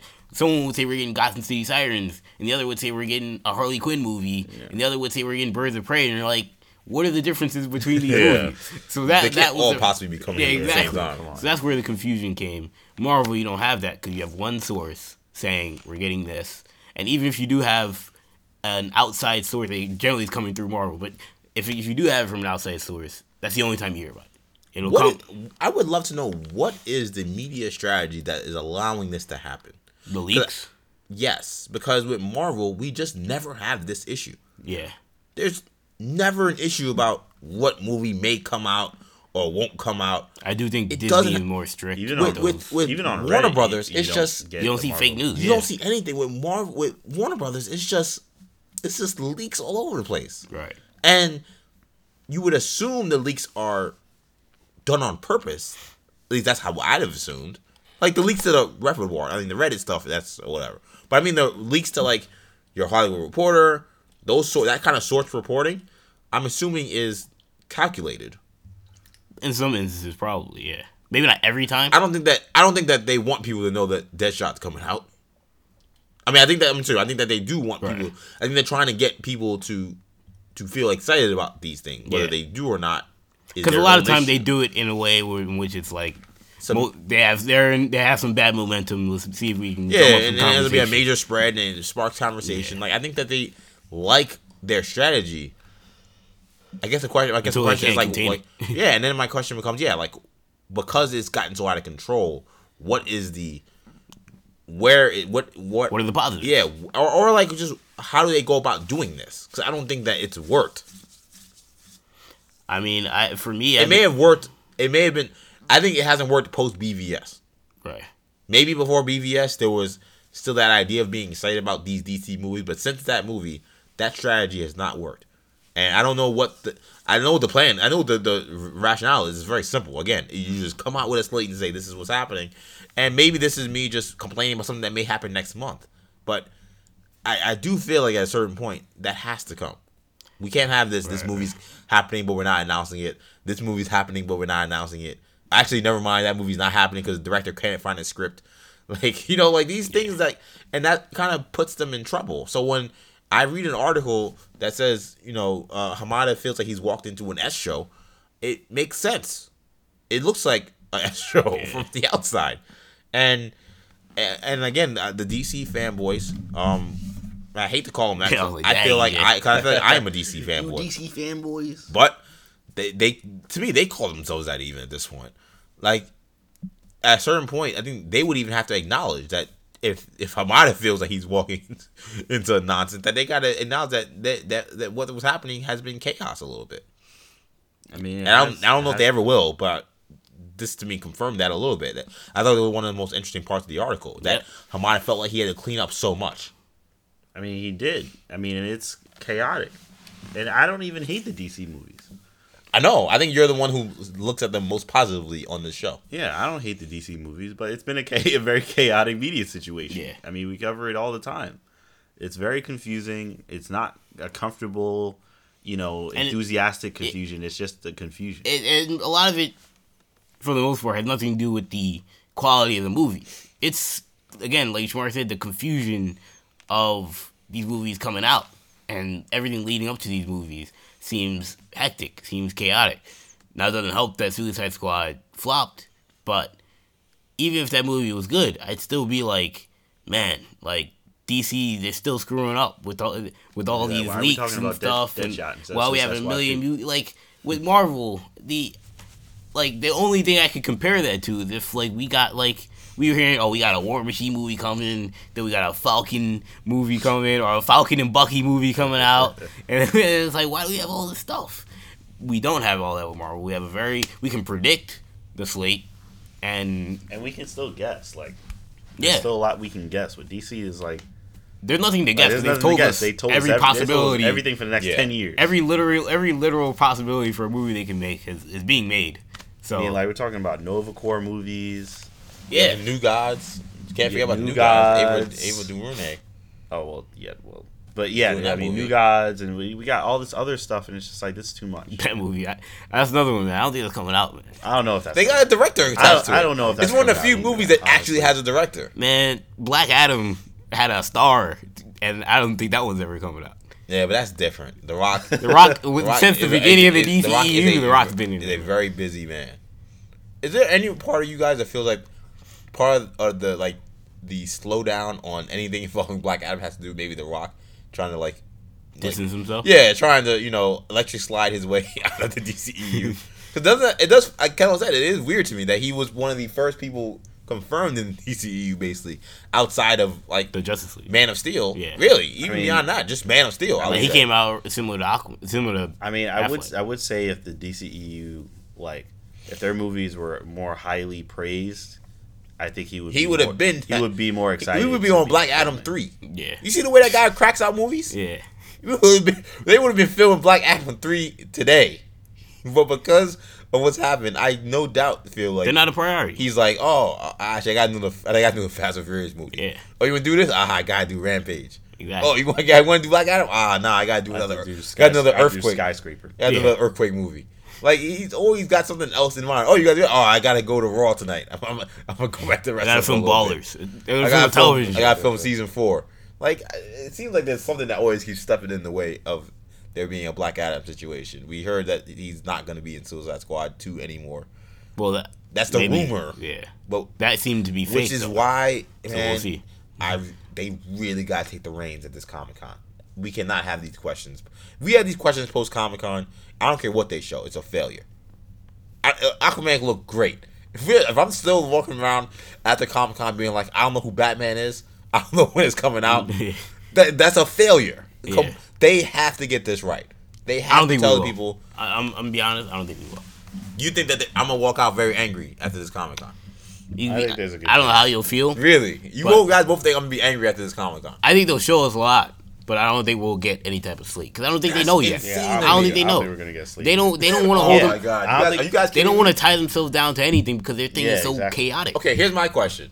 We haven't gotten. If that's the case, which is insane to me, am I crazy to feel like that's outrageous, or am I wilding right now? I feel like it feels unrealistic for me. Yeah, I feel like that's kind of the standard operating procedure for DC right now. Yeah, like if it were Marvel, I'd be like, that's strange. Yeah, I'd be like, oh wow. But for DC, that's what they've done so far. I mean, I don't really have any reason. And if they came out with a slate, EJ, would you expect them to stick to it? And like if they came out with a 6-movie slate for the next 4 years, I would say this. You would say every movie's coming out the date that they announced. I can't say that because even Marvel hasn't. Yeah, I was gonna say I don't know. I don't know if you can say Marvel that for any. moves Black Panther. I mean, right. There are some moving that, but I see what you're saying. Like, would they get close? Would all those movies even coming out? Yeah, I was gonna say that's the question that we can't. I mean, Marvel only did that with one movie, Inhumans. The only movie they scrapped that they announced. I mean, it's a good question. Here's what I would say: if Hamada came out with a slate, I feel much more comfortable feeling like, okay, this is what's happening, because as they leaked out to the Hollywood press, Hollywood Reporter, he's come in and had to really do a lot of moving and shaking.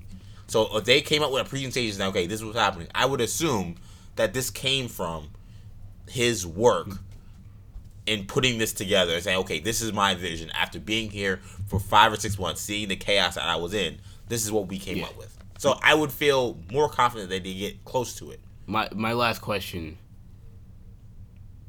is the whole Jeff Johns thing. Do we think that this whole reassignment was him having to give in his playbook?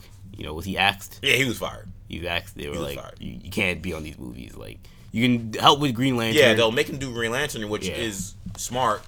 He knows Green Lantern inside and out. Yeah, I don't know if there's someone who has a better handle on the Green Lantern universe and characters and Hal Jordan than Jeff Johns. But yeah, I think he was given his play. He gave it his playbook. He gave it his iPad. Yeah, he found the pink slip. To me, Jeff Johns always felt like a weird pick to do what he was doing, only because, and we talked about it on this show, he's not a movie guy. Yeah.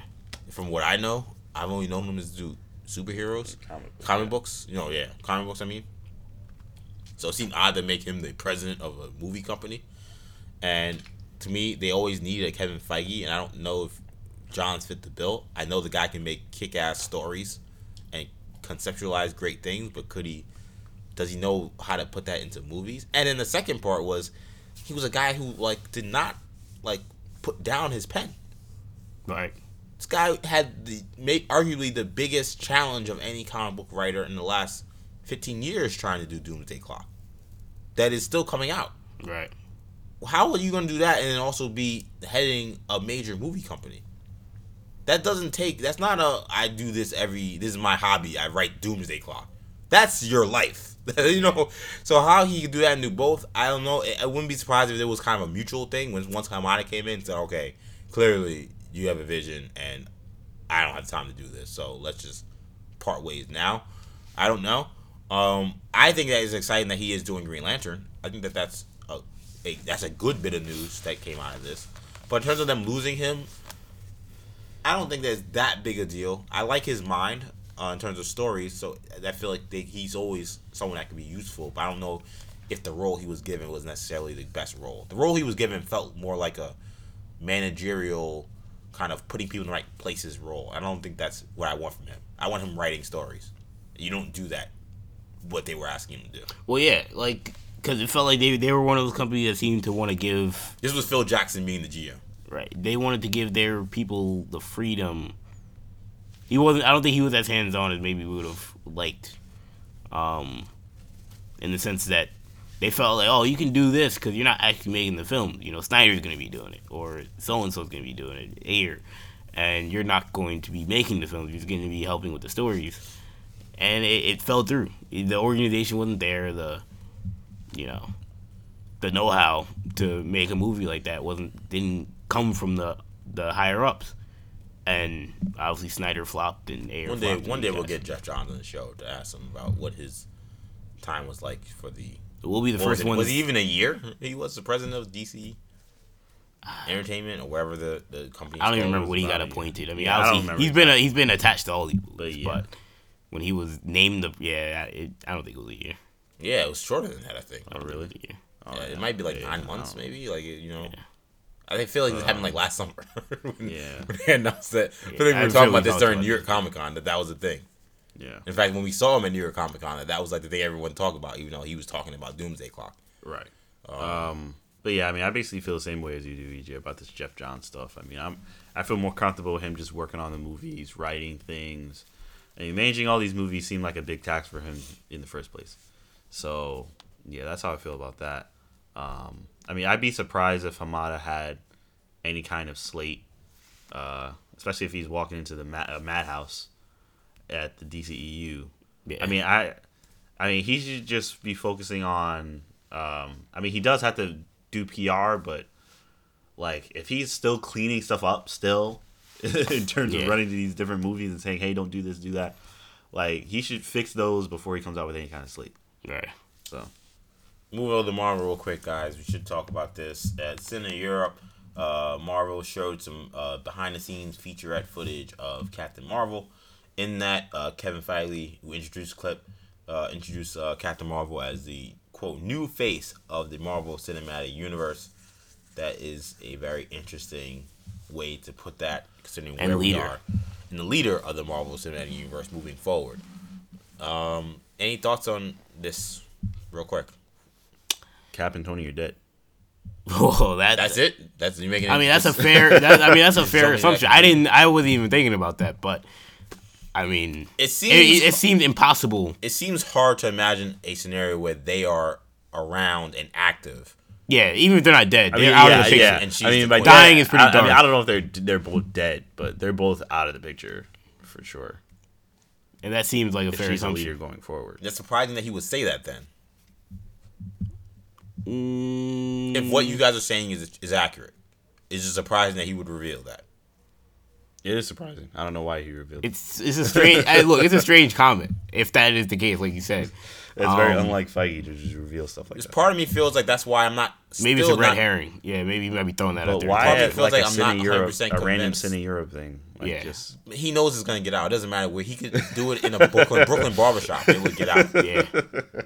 I don't think it matters. why I don't think it matters. is he randomly dropping? He can say whatever he wants red anywhere, herring. and it's gonna get out because he's Kevin Feige and it's Marvel. Part of me feels like because of the way he releases, honestly, why I'm still not 100% convinced that it is a scenario where they're all off the picture. Because that seems like a spoiler. So, is there a scenario where she's the captain now in one more than just in word, like in that?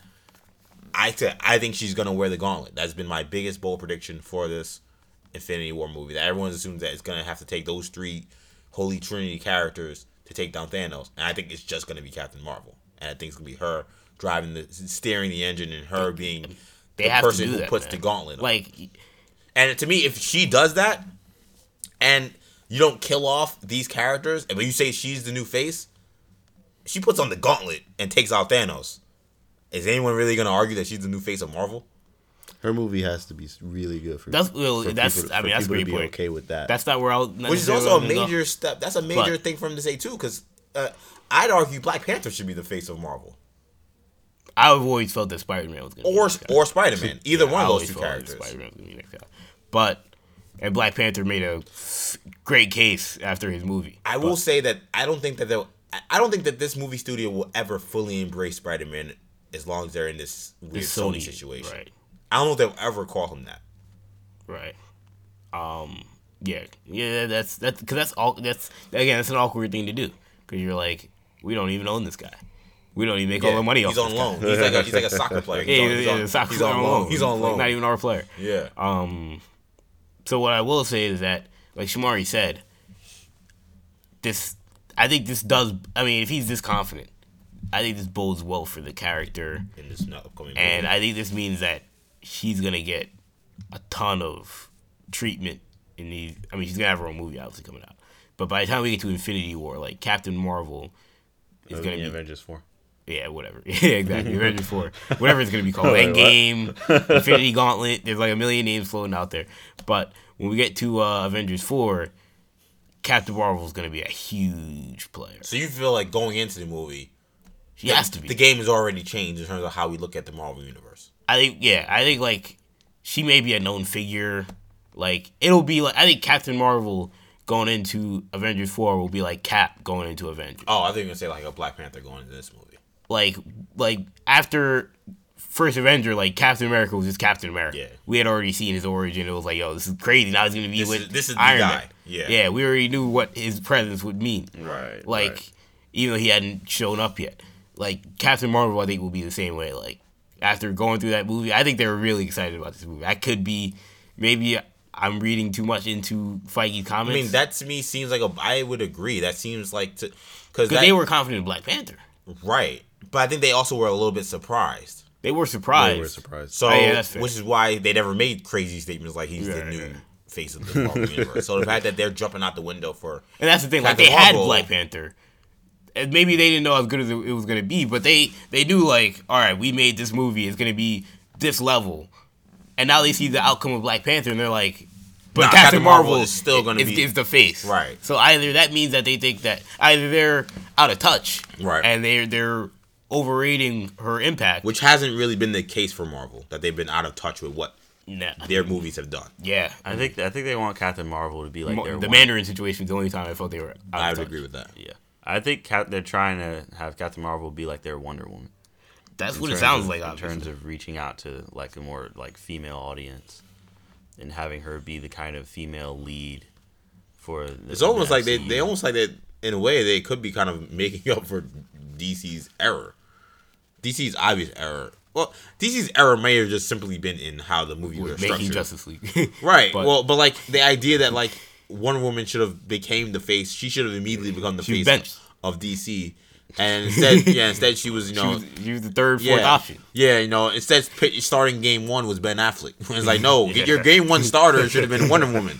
Ben Affleck he should be like your long reliever at this point in a 7-game series. Exactly. But it may have just been like scheduling, just like in a pitcher. I'm like, oh, wait, we pitched. We're not gonna rewrite the movie. We pitched them the last season finale. The season finale, we pitched Wonder Woman, so she can't pitch game one. Right. Like it may have been an issue just because of scheduling. When they made Justice League, they couldn't say, okay, let's make another Wonder Woman movie. Make a third Justice League movie since we kind of made two. Yeah, exactly. And Aaliyah to it and make it all about Wonder Woman. Yeah. They couldn't change everything. So maybe Marvel's like, hey, we saw what they did with Wonder Woman, how they, not really by their fault, but kind of still their fault. Earlier, screwed it up, their own momentum. Let's take that momentum and let's actually do it right.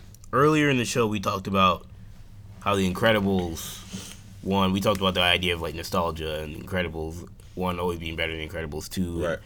The sequel is tough to top the original. When we compare, Captain Marvel and Wonder Woman will always be compared. Absolutely. And obviously Wonder Woman, in some people's eyes, is one of the 5 best comic book movies of all time. Mm-hmm. Is there any possible way that Captain Marvel tops Wonder Woman?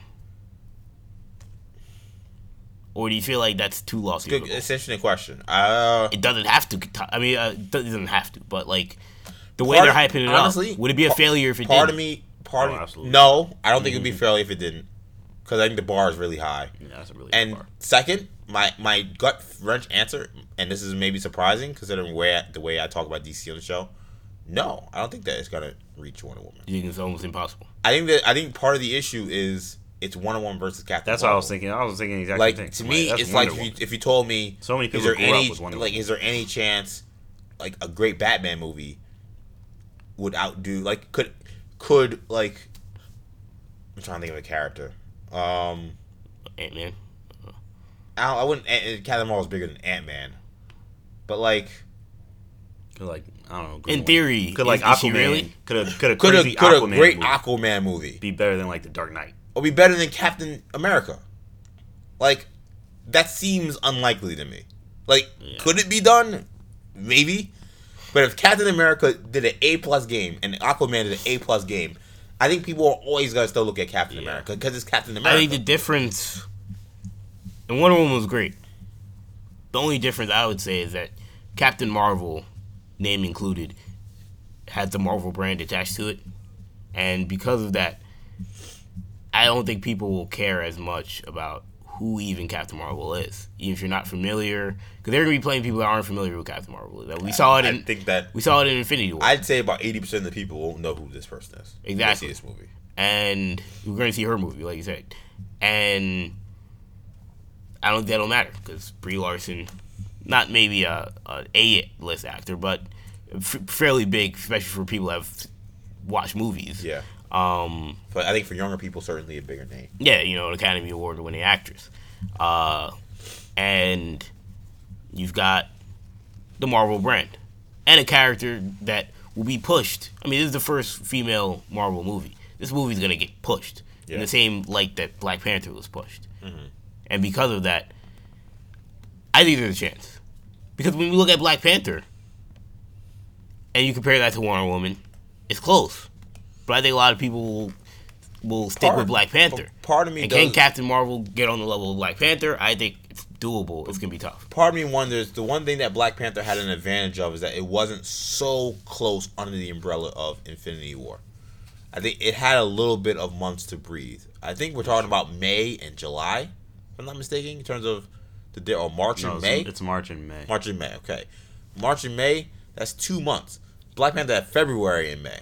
So it got a good 2-3 months of being all anyone was talking about before we eventually started getting our full-on Avengers promo.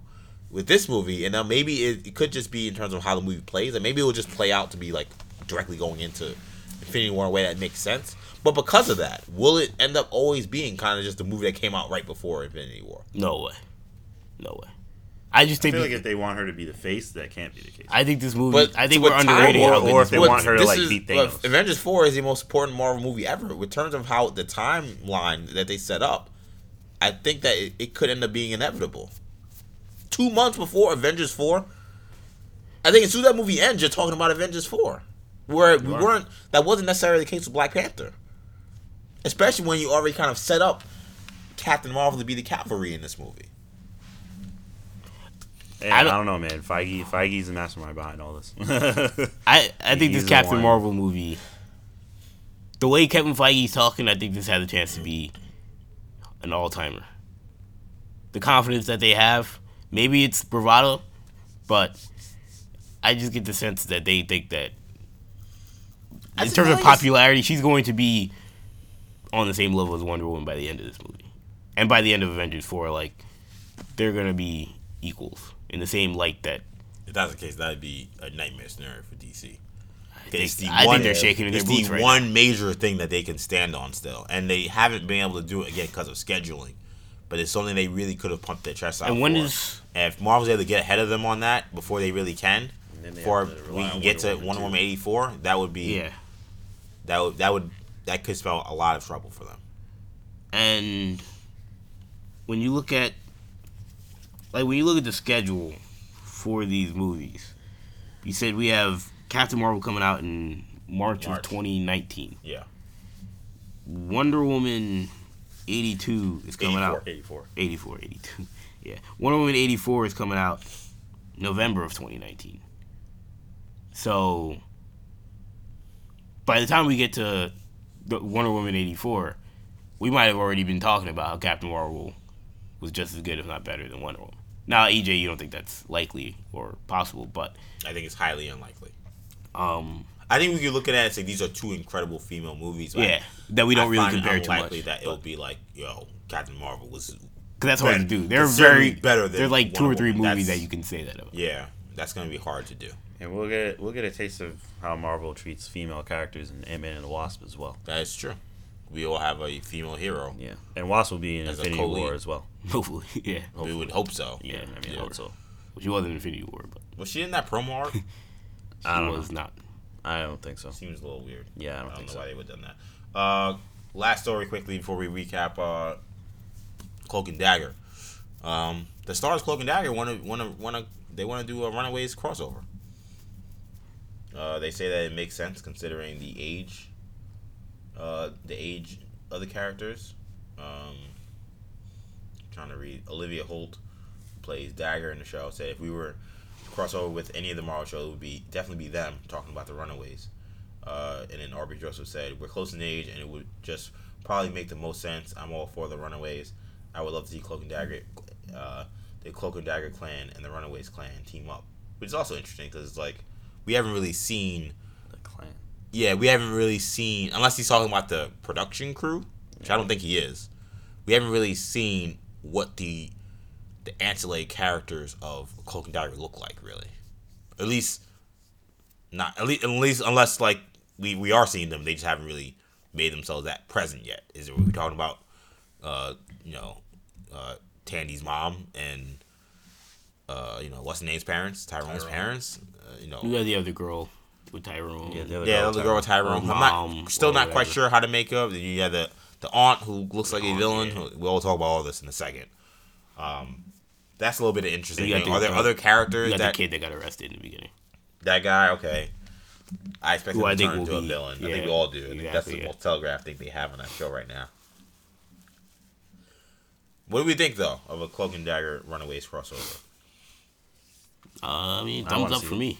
I want to see it. Really? Yeah, I want to see it. They have to make it happen. I'm actually not excited about that idea.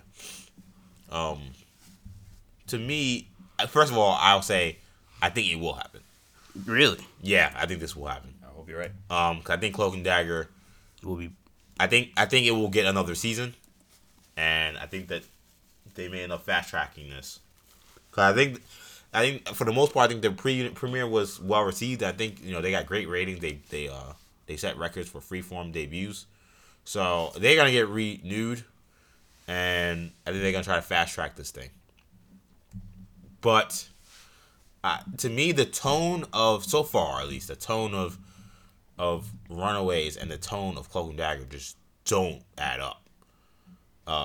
Runaways is dark only in what happens, but I don't think the characters or like their situations are that dark. I think Cloak and Dagger is a much darker story. I'd argue Cloak and Dagger is much darker, even though it's not nearly as violent or like nearly as like real in some ways. But while Runaways, I think, could be very real, like guys are getting shot and things like that. Like you see things happen, it's much more violent. It's Hulu, they can kind of do whatever they want.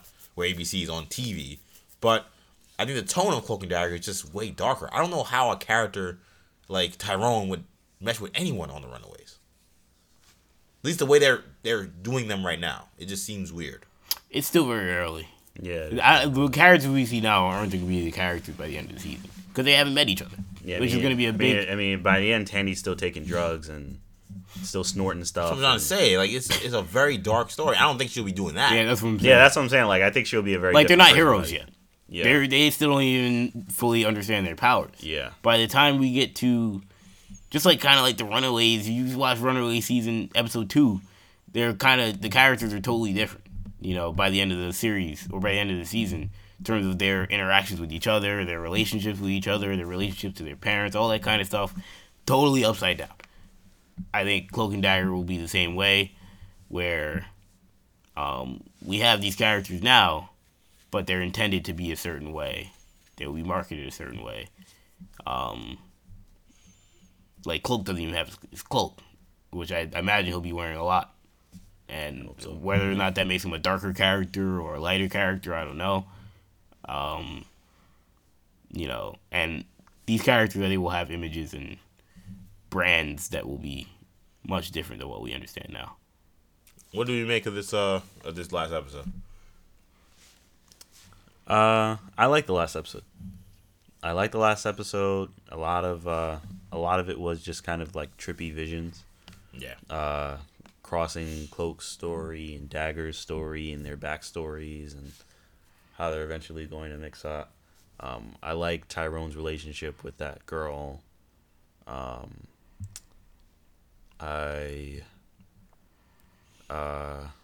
like how he teleported and didn't really know what happened, and I like a lot of what happened in the episode. I just hope it's not like gonna be Arrow like with all the flashbacks and all that stuff and all the weird visions and stuff. Mm-hmm. I think that's the only thing that worries me is that we're gonna get more visions. I mean, they finally interacted, and at the end it was like, okay, we have to talk. Sure. Now I'm like, okay, good. So I'm hoping that's kind of over, but I'm worried that it's not. I like where they're going with this, I don't really. Well, I mean, like you said, we believe that guy is going to be a villain. But I like that you don't really know what's going to happen. Like, I don't know what they're going to do with him yet. Yeah, we got no explanation about where he even is in this episode. Where he is and what's going on, we don't know. Yeah. So I like that I don't know what's going to happen. So I'm feeling positive. I can tell you what's gonna happen. It's gonna be some deal with Roxxon Oil Company. Well, I mean, we know Roxxon's involved in some. It'll be something with the dad who worked there, and something with their powers. And where does the Voodoo Aunt come into this though? I don't think she'll be one of the main villains. Really? No, I don't think. I totally disagree. I think she'll play a factor in the power. She knows something. She knows he's Cloak. Exactly. Does she know the future? She knows something. That to me ended up being a very interesting development in this.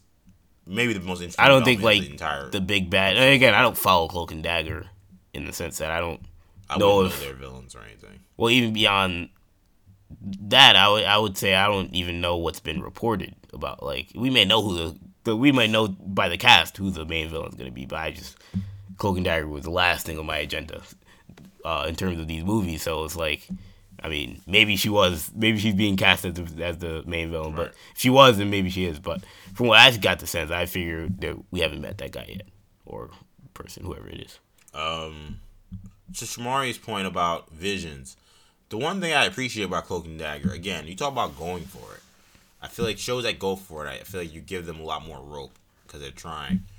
I think it was kind of one of the successes of Arrow early on, and The Flash, that they both really went for it in terms of let's tell authentic Flash and Arrow stories as best as we can with TV money, with TV CGI, but we're not gonna like pull our punches, so to speak, on certain things. I think that's kind of the reason why we enjoyed the show so much early on. The one thing I do appreciate about Cloak and Dagger is they were going for it with these visions and going for it with these metaphysical situations in a way that I totally did not expect this show to do. It was very surprising. I fully expected the show to be way more teeny drama than what it is. It is way realer than I could have expected. And I don't know how much I enjoy it yet in terms of, like, if this is how it's going to be all season, how will I feel about it? But I think that the effects have still been really good. And I think that in terms of going forward on that metaphysical level, the only show that has topped that for us has been Legion. That's done that in a way where, I mean, this episode was, like, there were times where I did not know what was going on. And the only other show I can never say that about was Legion, where I was like, what is happening? I mean, when in the middle of the episode, all of a sudden we're back in that car crash, I'm like, I thought I, like, rewinded by accident. I was like, what the hell? We just saw this. I realized, they're doing the Tyrone's thing. Yeah, I realized, like, because the shots were so different, I was like, oh, this is like a different perspective. Yeah, it's a different perspective, which was interesting. I agree. It maybe took me, like, you know. And then by the time they are both in their metaphysical visions and they're kind of jumping back and forth from I thought it was stupid, personally. But you just didn't like the whole idea of that. I mean, maybe they'll explain why they have this connection or whatever. I'm sure that will be. But for now, I'm looking at this. I'm like, why are they seeing? Why is she seeing Tyrone as a kid playing basketball? I want to see Cloak and I want to see Dagger. Yeah, like they got to give me some explanation for this. You brought up the other young lady in the show, Sham. I honestly feel like her positioning is interesting. I'm not sure if it's good or bad because it was so weird to have an episode where they're so obviously trying to make a connection between Tandy and Tyrone. They then also have in the same episode, you so obviously trying to make a connection between Tyrone and this young lady as well. I don't remember her name.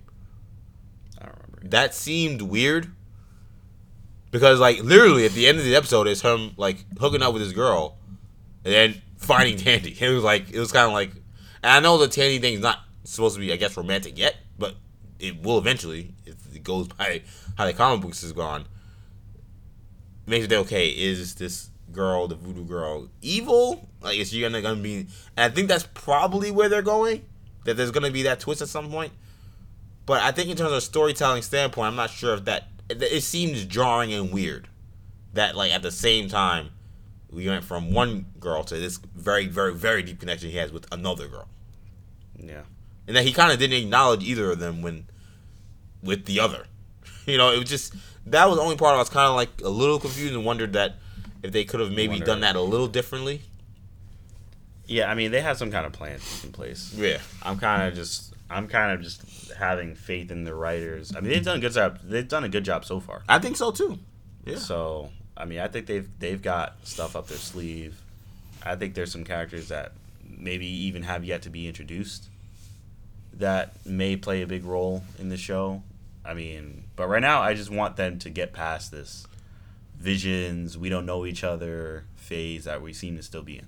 Is there a part of you guys that wishes the cop wasn't so obviously an evil man? Part of me kind of feels that way. Does it feel a little tropey? Like he's so evil in today's climate. Like that's reality. Because in the first two episodes, very possible. In the first two episodes, like it was like I mean you didn't know like quite how. I mean you knew he was a bad person, but like all we knew was Tyrone was trying to kill him. So like him defending himself was like okay, well I guess if someone's trying to kill me, I guess I'd try to kill them to save my own life. But then like this episode, like they ever established him as like oh no, he's just a bad, corrupt. I feel like we've cop. seen. I feel like we've seen both angles though. To the point where like Tyrone wanting to kill him is like, I don't want anyone to I'll be die, honest. but it's like if this guy dies, I'm not gonna shed I tears. feel like I've seen more of like I did that 10 years ago, but I'm a different guy now. And then the guy says Tyrone in this example would be like, oh I can't kill him. You change. You think it's actually easier to do that story than it is to do this? Like, I think they're both tropes that we've seen before. Okay. They've fair. just decided we're gonna go with the I've always been evil. I'm still evil. I've always been evil, John. Yeah, exactly. there is a sense of I will admit that like there is Eric. a sense of if that's how they're gonna go, it should make it more difficult for Tyrone not to kill this guy. Like I kind of do get that.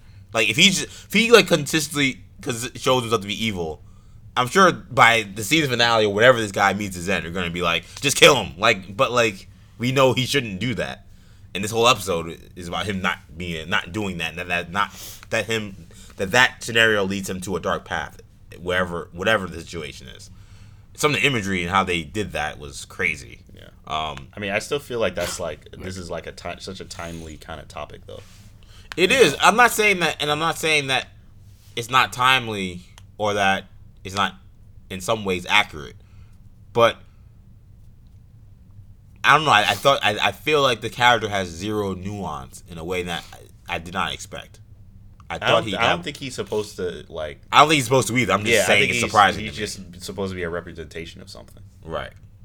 So I don't mind him not really having I don't mind there not being much depth to him as a character, because I don't think his character is supposed to mean much. I think he's just supposed to represent, like, reality right now. Unfortunately. And like Tyrone's demons. Yeah, exactly. That too.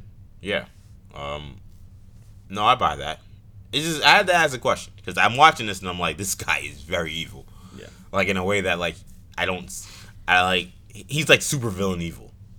Like he could be on like Daredevil. I mean, he could be working for, I was gonna say, for Kingpin. He's like one of these Gotham City guys. Right. Or he could be in Gotham. He's like one of these GCP. And like for a show like that where like the show seems so real, I just was like, I mean, there are really bad people in this world. But I mean, like, he's cartoonishly evil. yeah, like he's like cartoonishly bad, diabolical. Like I mean, obviously, none of you guys watch Orange Is the New Black. He reminds me of a character on Orange Is the New Black, where it's like, I know he's supposed to be the man, the cop, who's the bad cop. It's almost like not even Jesus. Like this is a bad cop. It's like not even intelligent. Like he's like what's that guy's name from Prison Break? The guy that was a guard in the beginning. Yeah, exactly. Yeah, that big guy. He's like him. He was just a terrible, awful, horrible human being in the first season, who was just constantly trying to disrupt their prison break. But it was just like, but he's kind of like that. But it's one of those things. Another one of those things where it's like I kind of don't care. Like, he's a mean to an end anyway. Yeah, so what difference is like it? I like it anyway. Because of that, I kind of hope he doesn't last long. I kind of don't know, but I think he will. I think he'll end up being. I think Tyrone eventually will come to that decision of having to kill him or not, and he won't probably. But who knows? They could do a lot of different things. I mean, I didn't think Bruce was gonna kill Ra's al Ghul and did so. They could.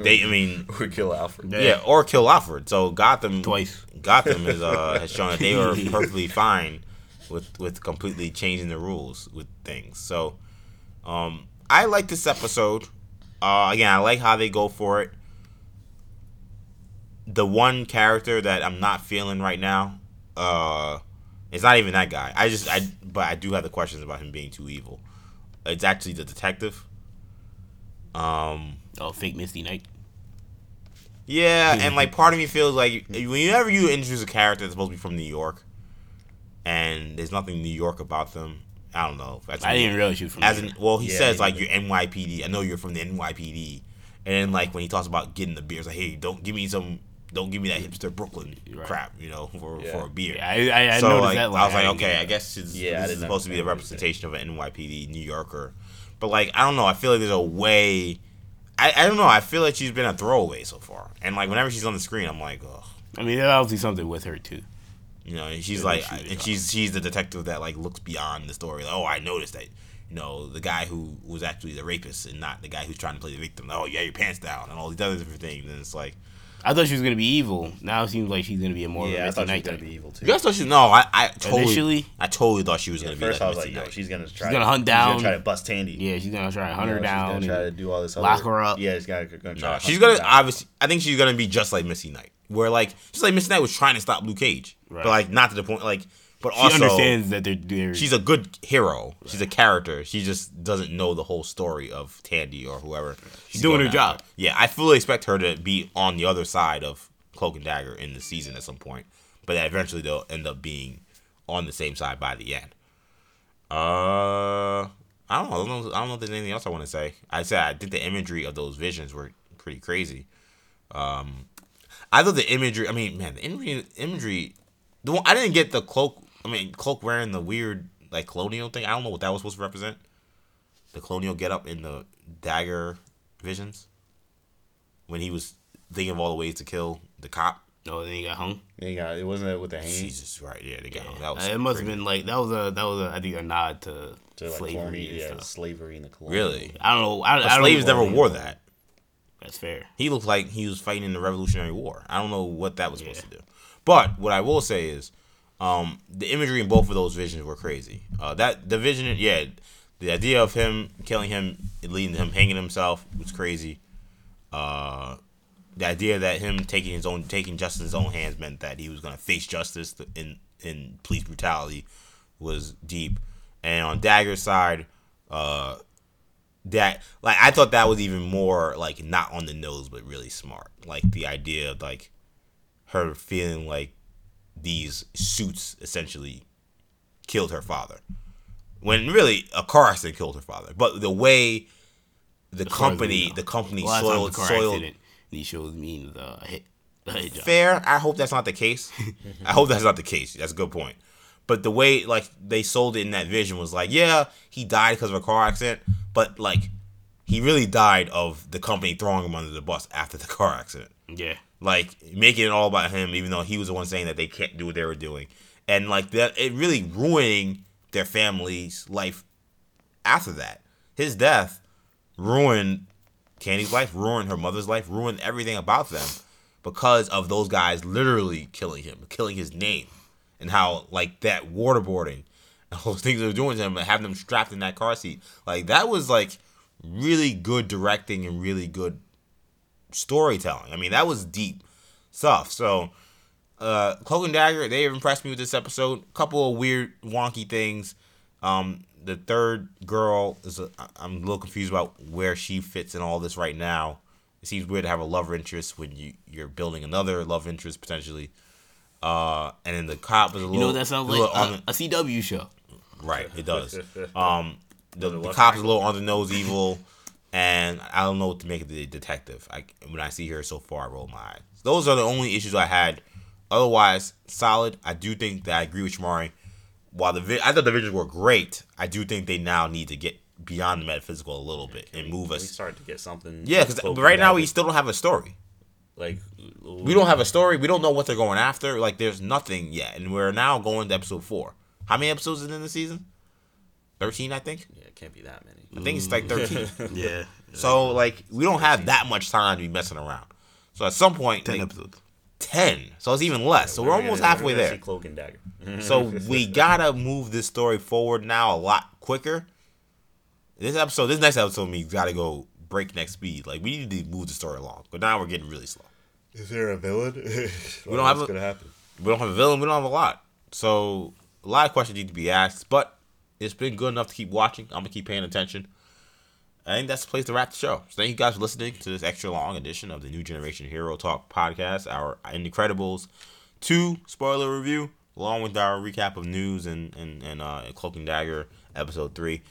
Check out all of our shows on New Generation Podcast Network on SoundCloud and iTunes. Check us out on Stitcher as well. Follow us on YouTube or subscribe to our channel on YouTube, New Generation Media. Make sure you like and comment on those videos. We should be putting up some more videos up this week as well. Follow us on Facebook, New Generation Media. Follow us on Twitter at New Generation Pod. Follow Shamari on Twitter, on Snapchat, MCSham22, and on Instagram, MCSham22. Follow me on Twitter, EJ_Stewart, and on Instagram, @ActionEJ. That does it for now. We'll be back next week with more Hero Talk. For Shamari, for Kendall, I'm EJ. Peace.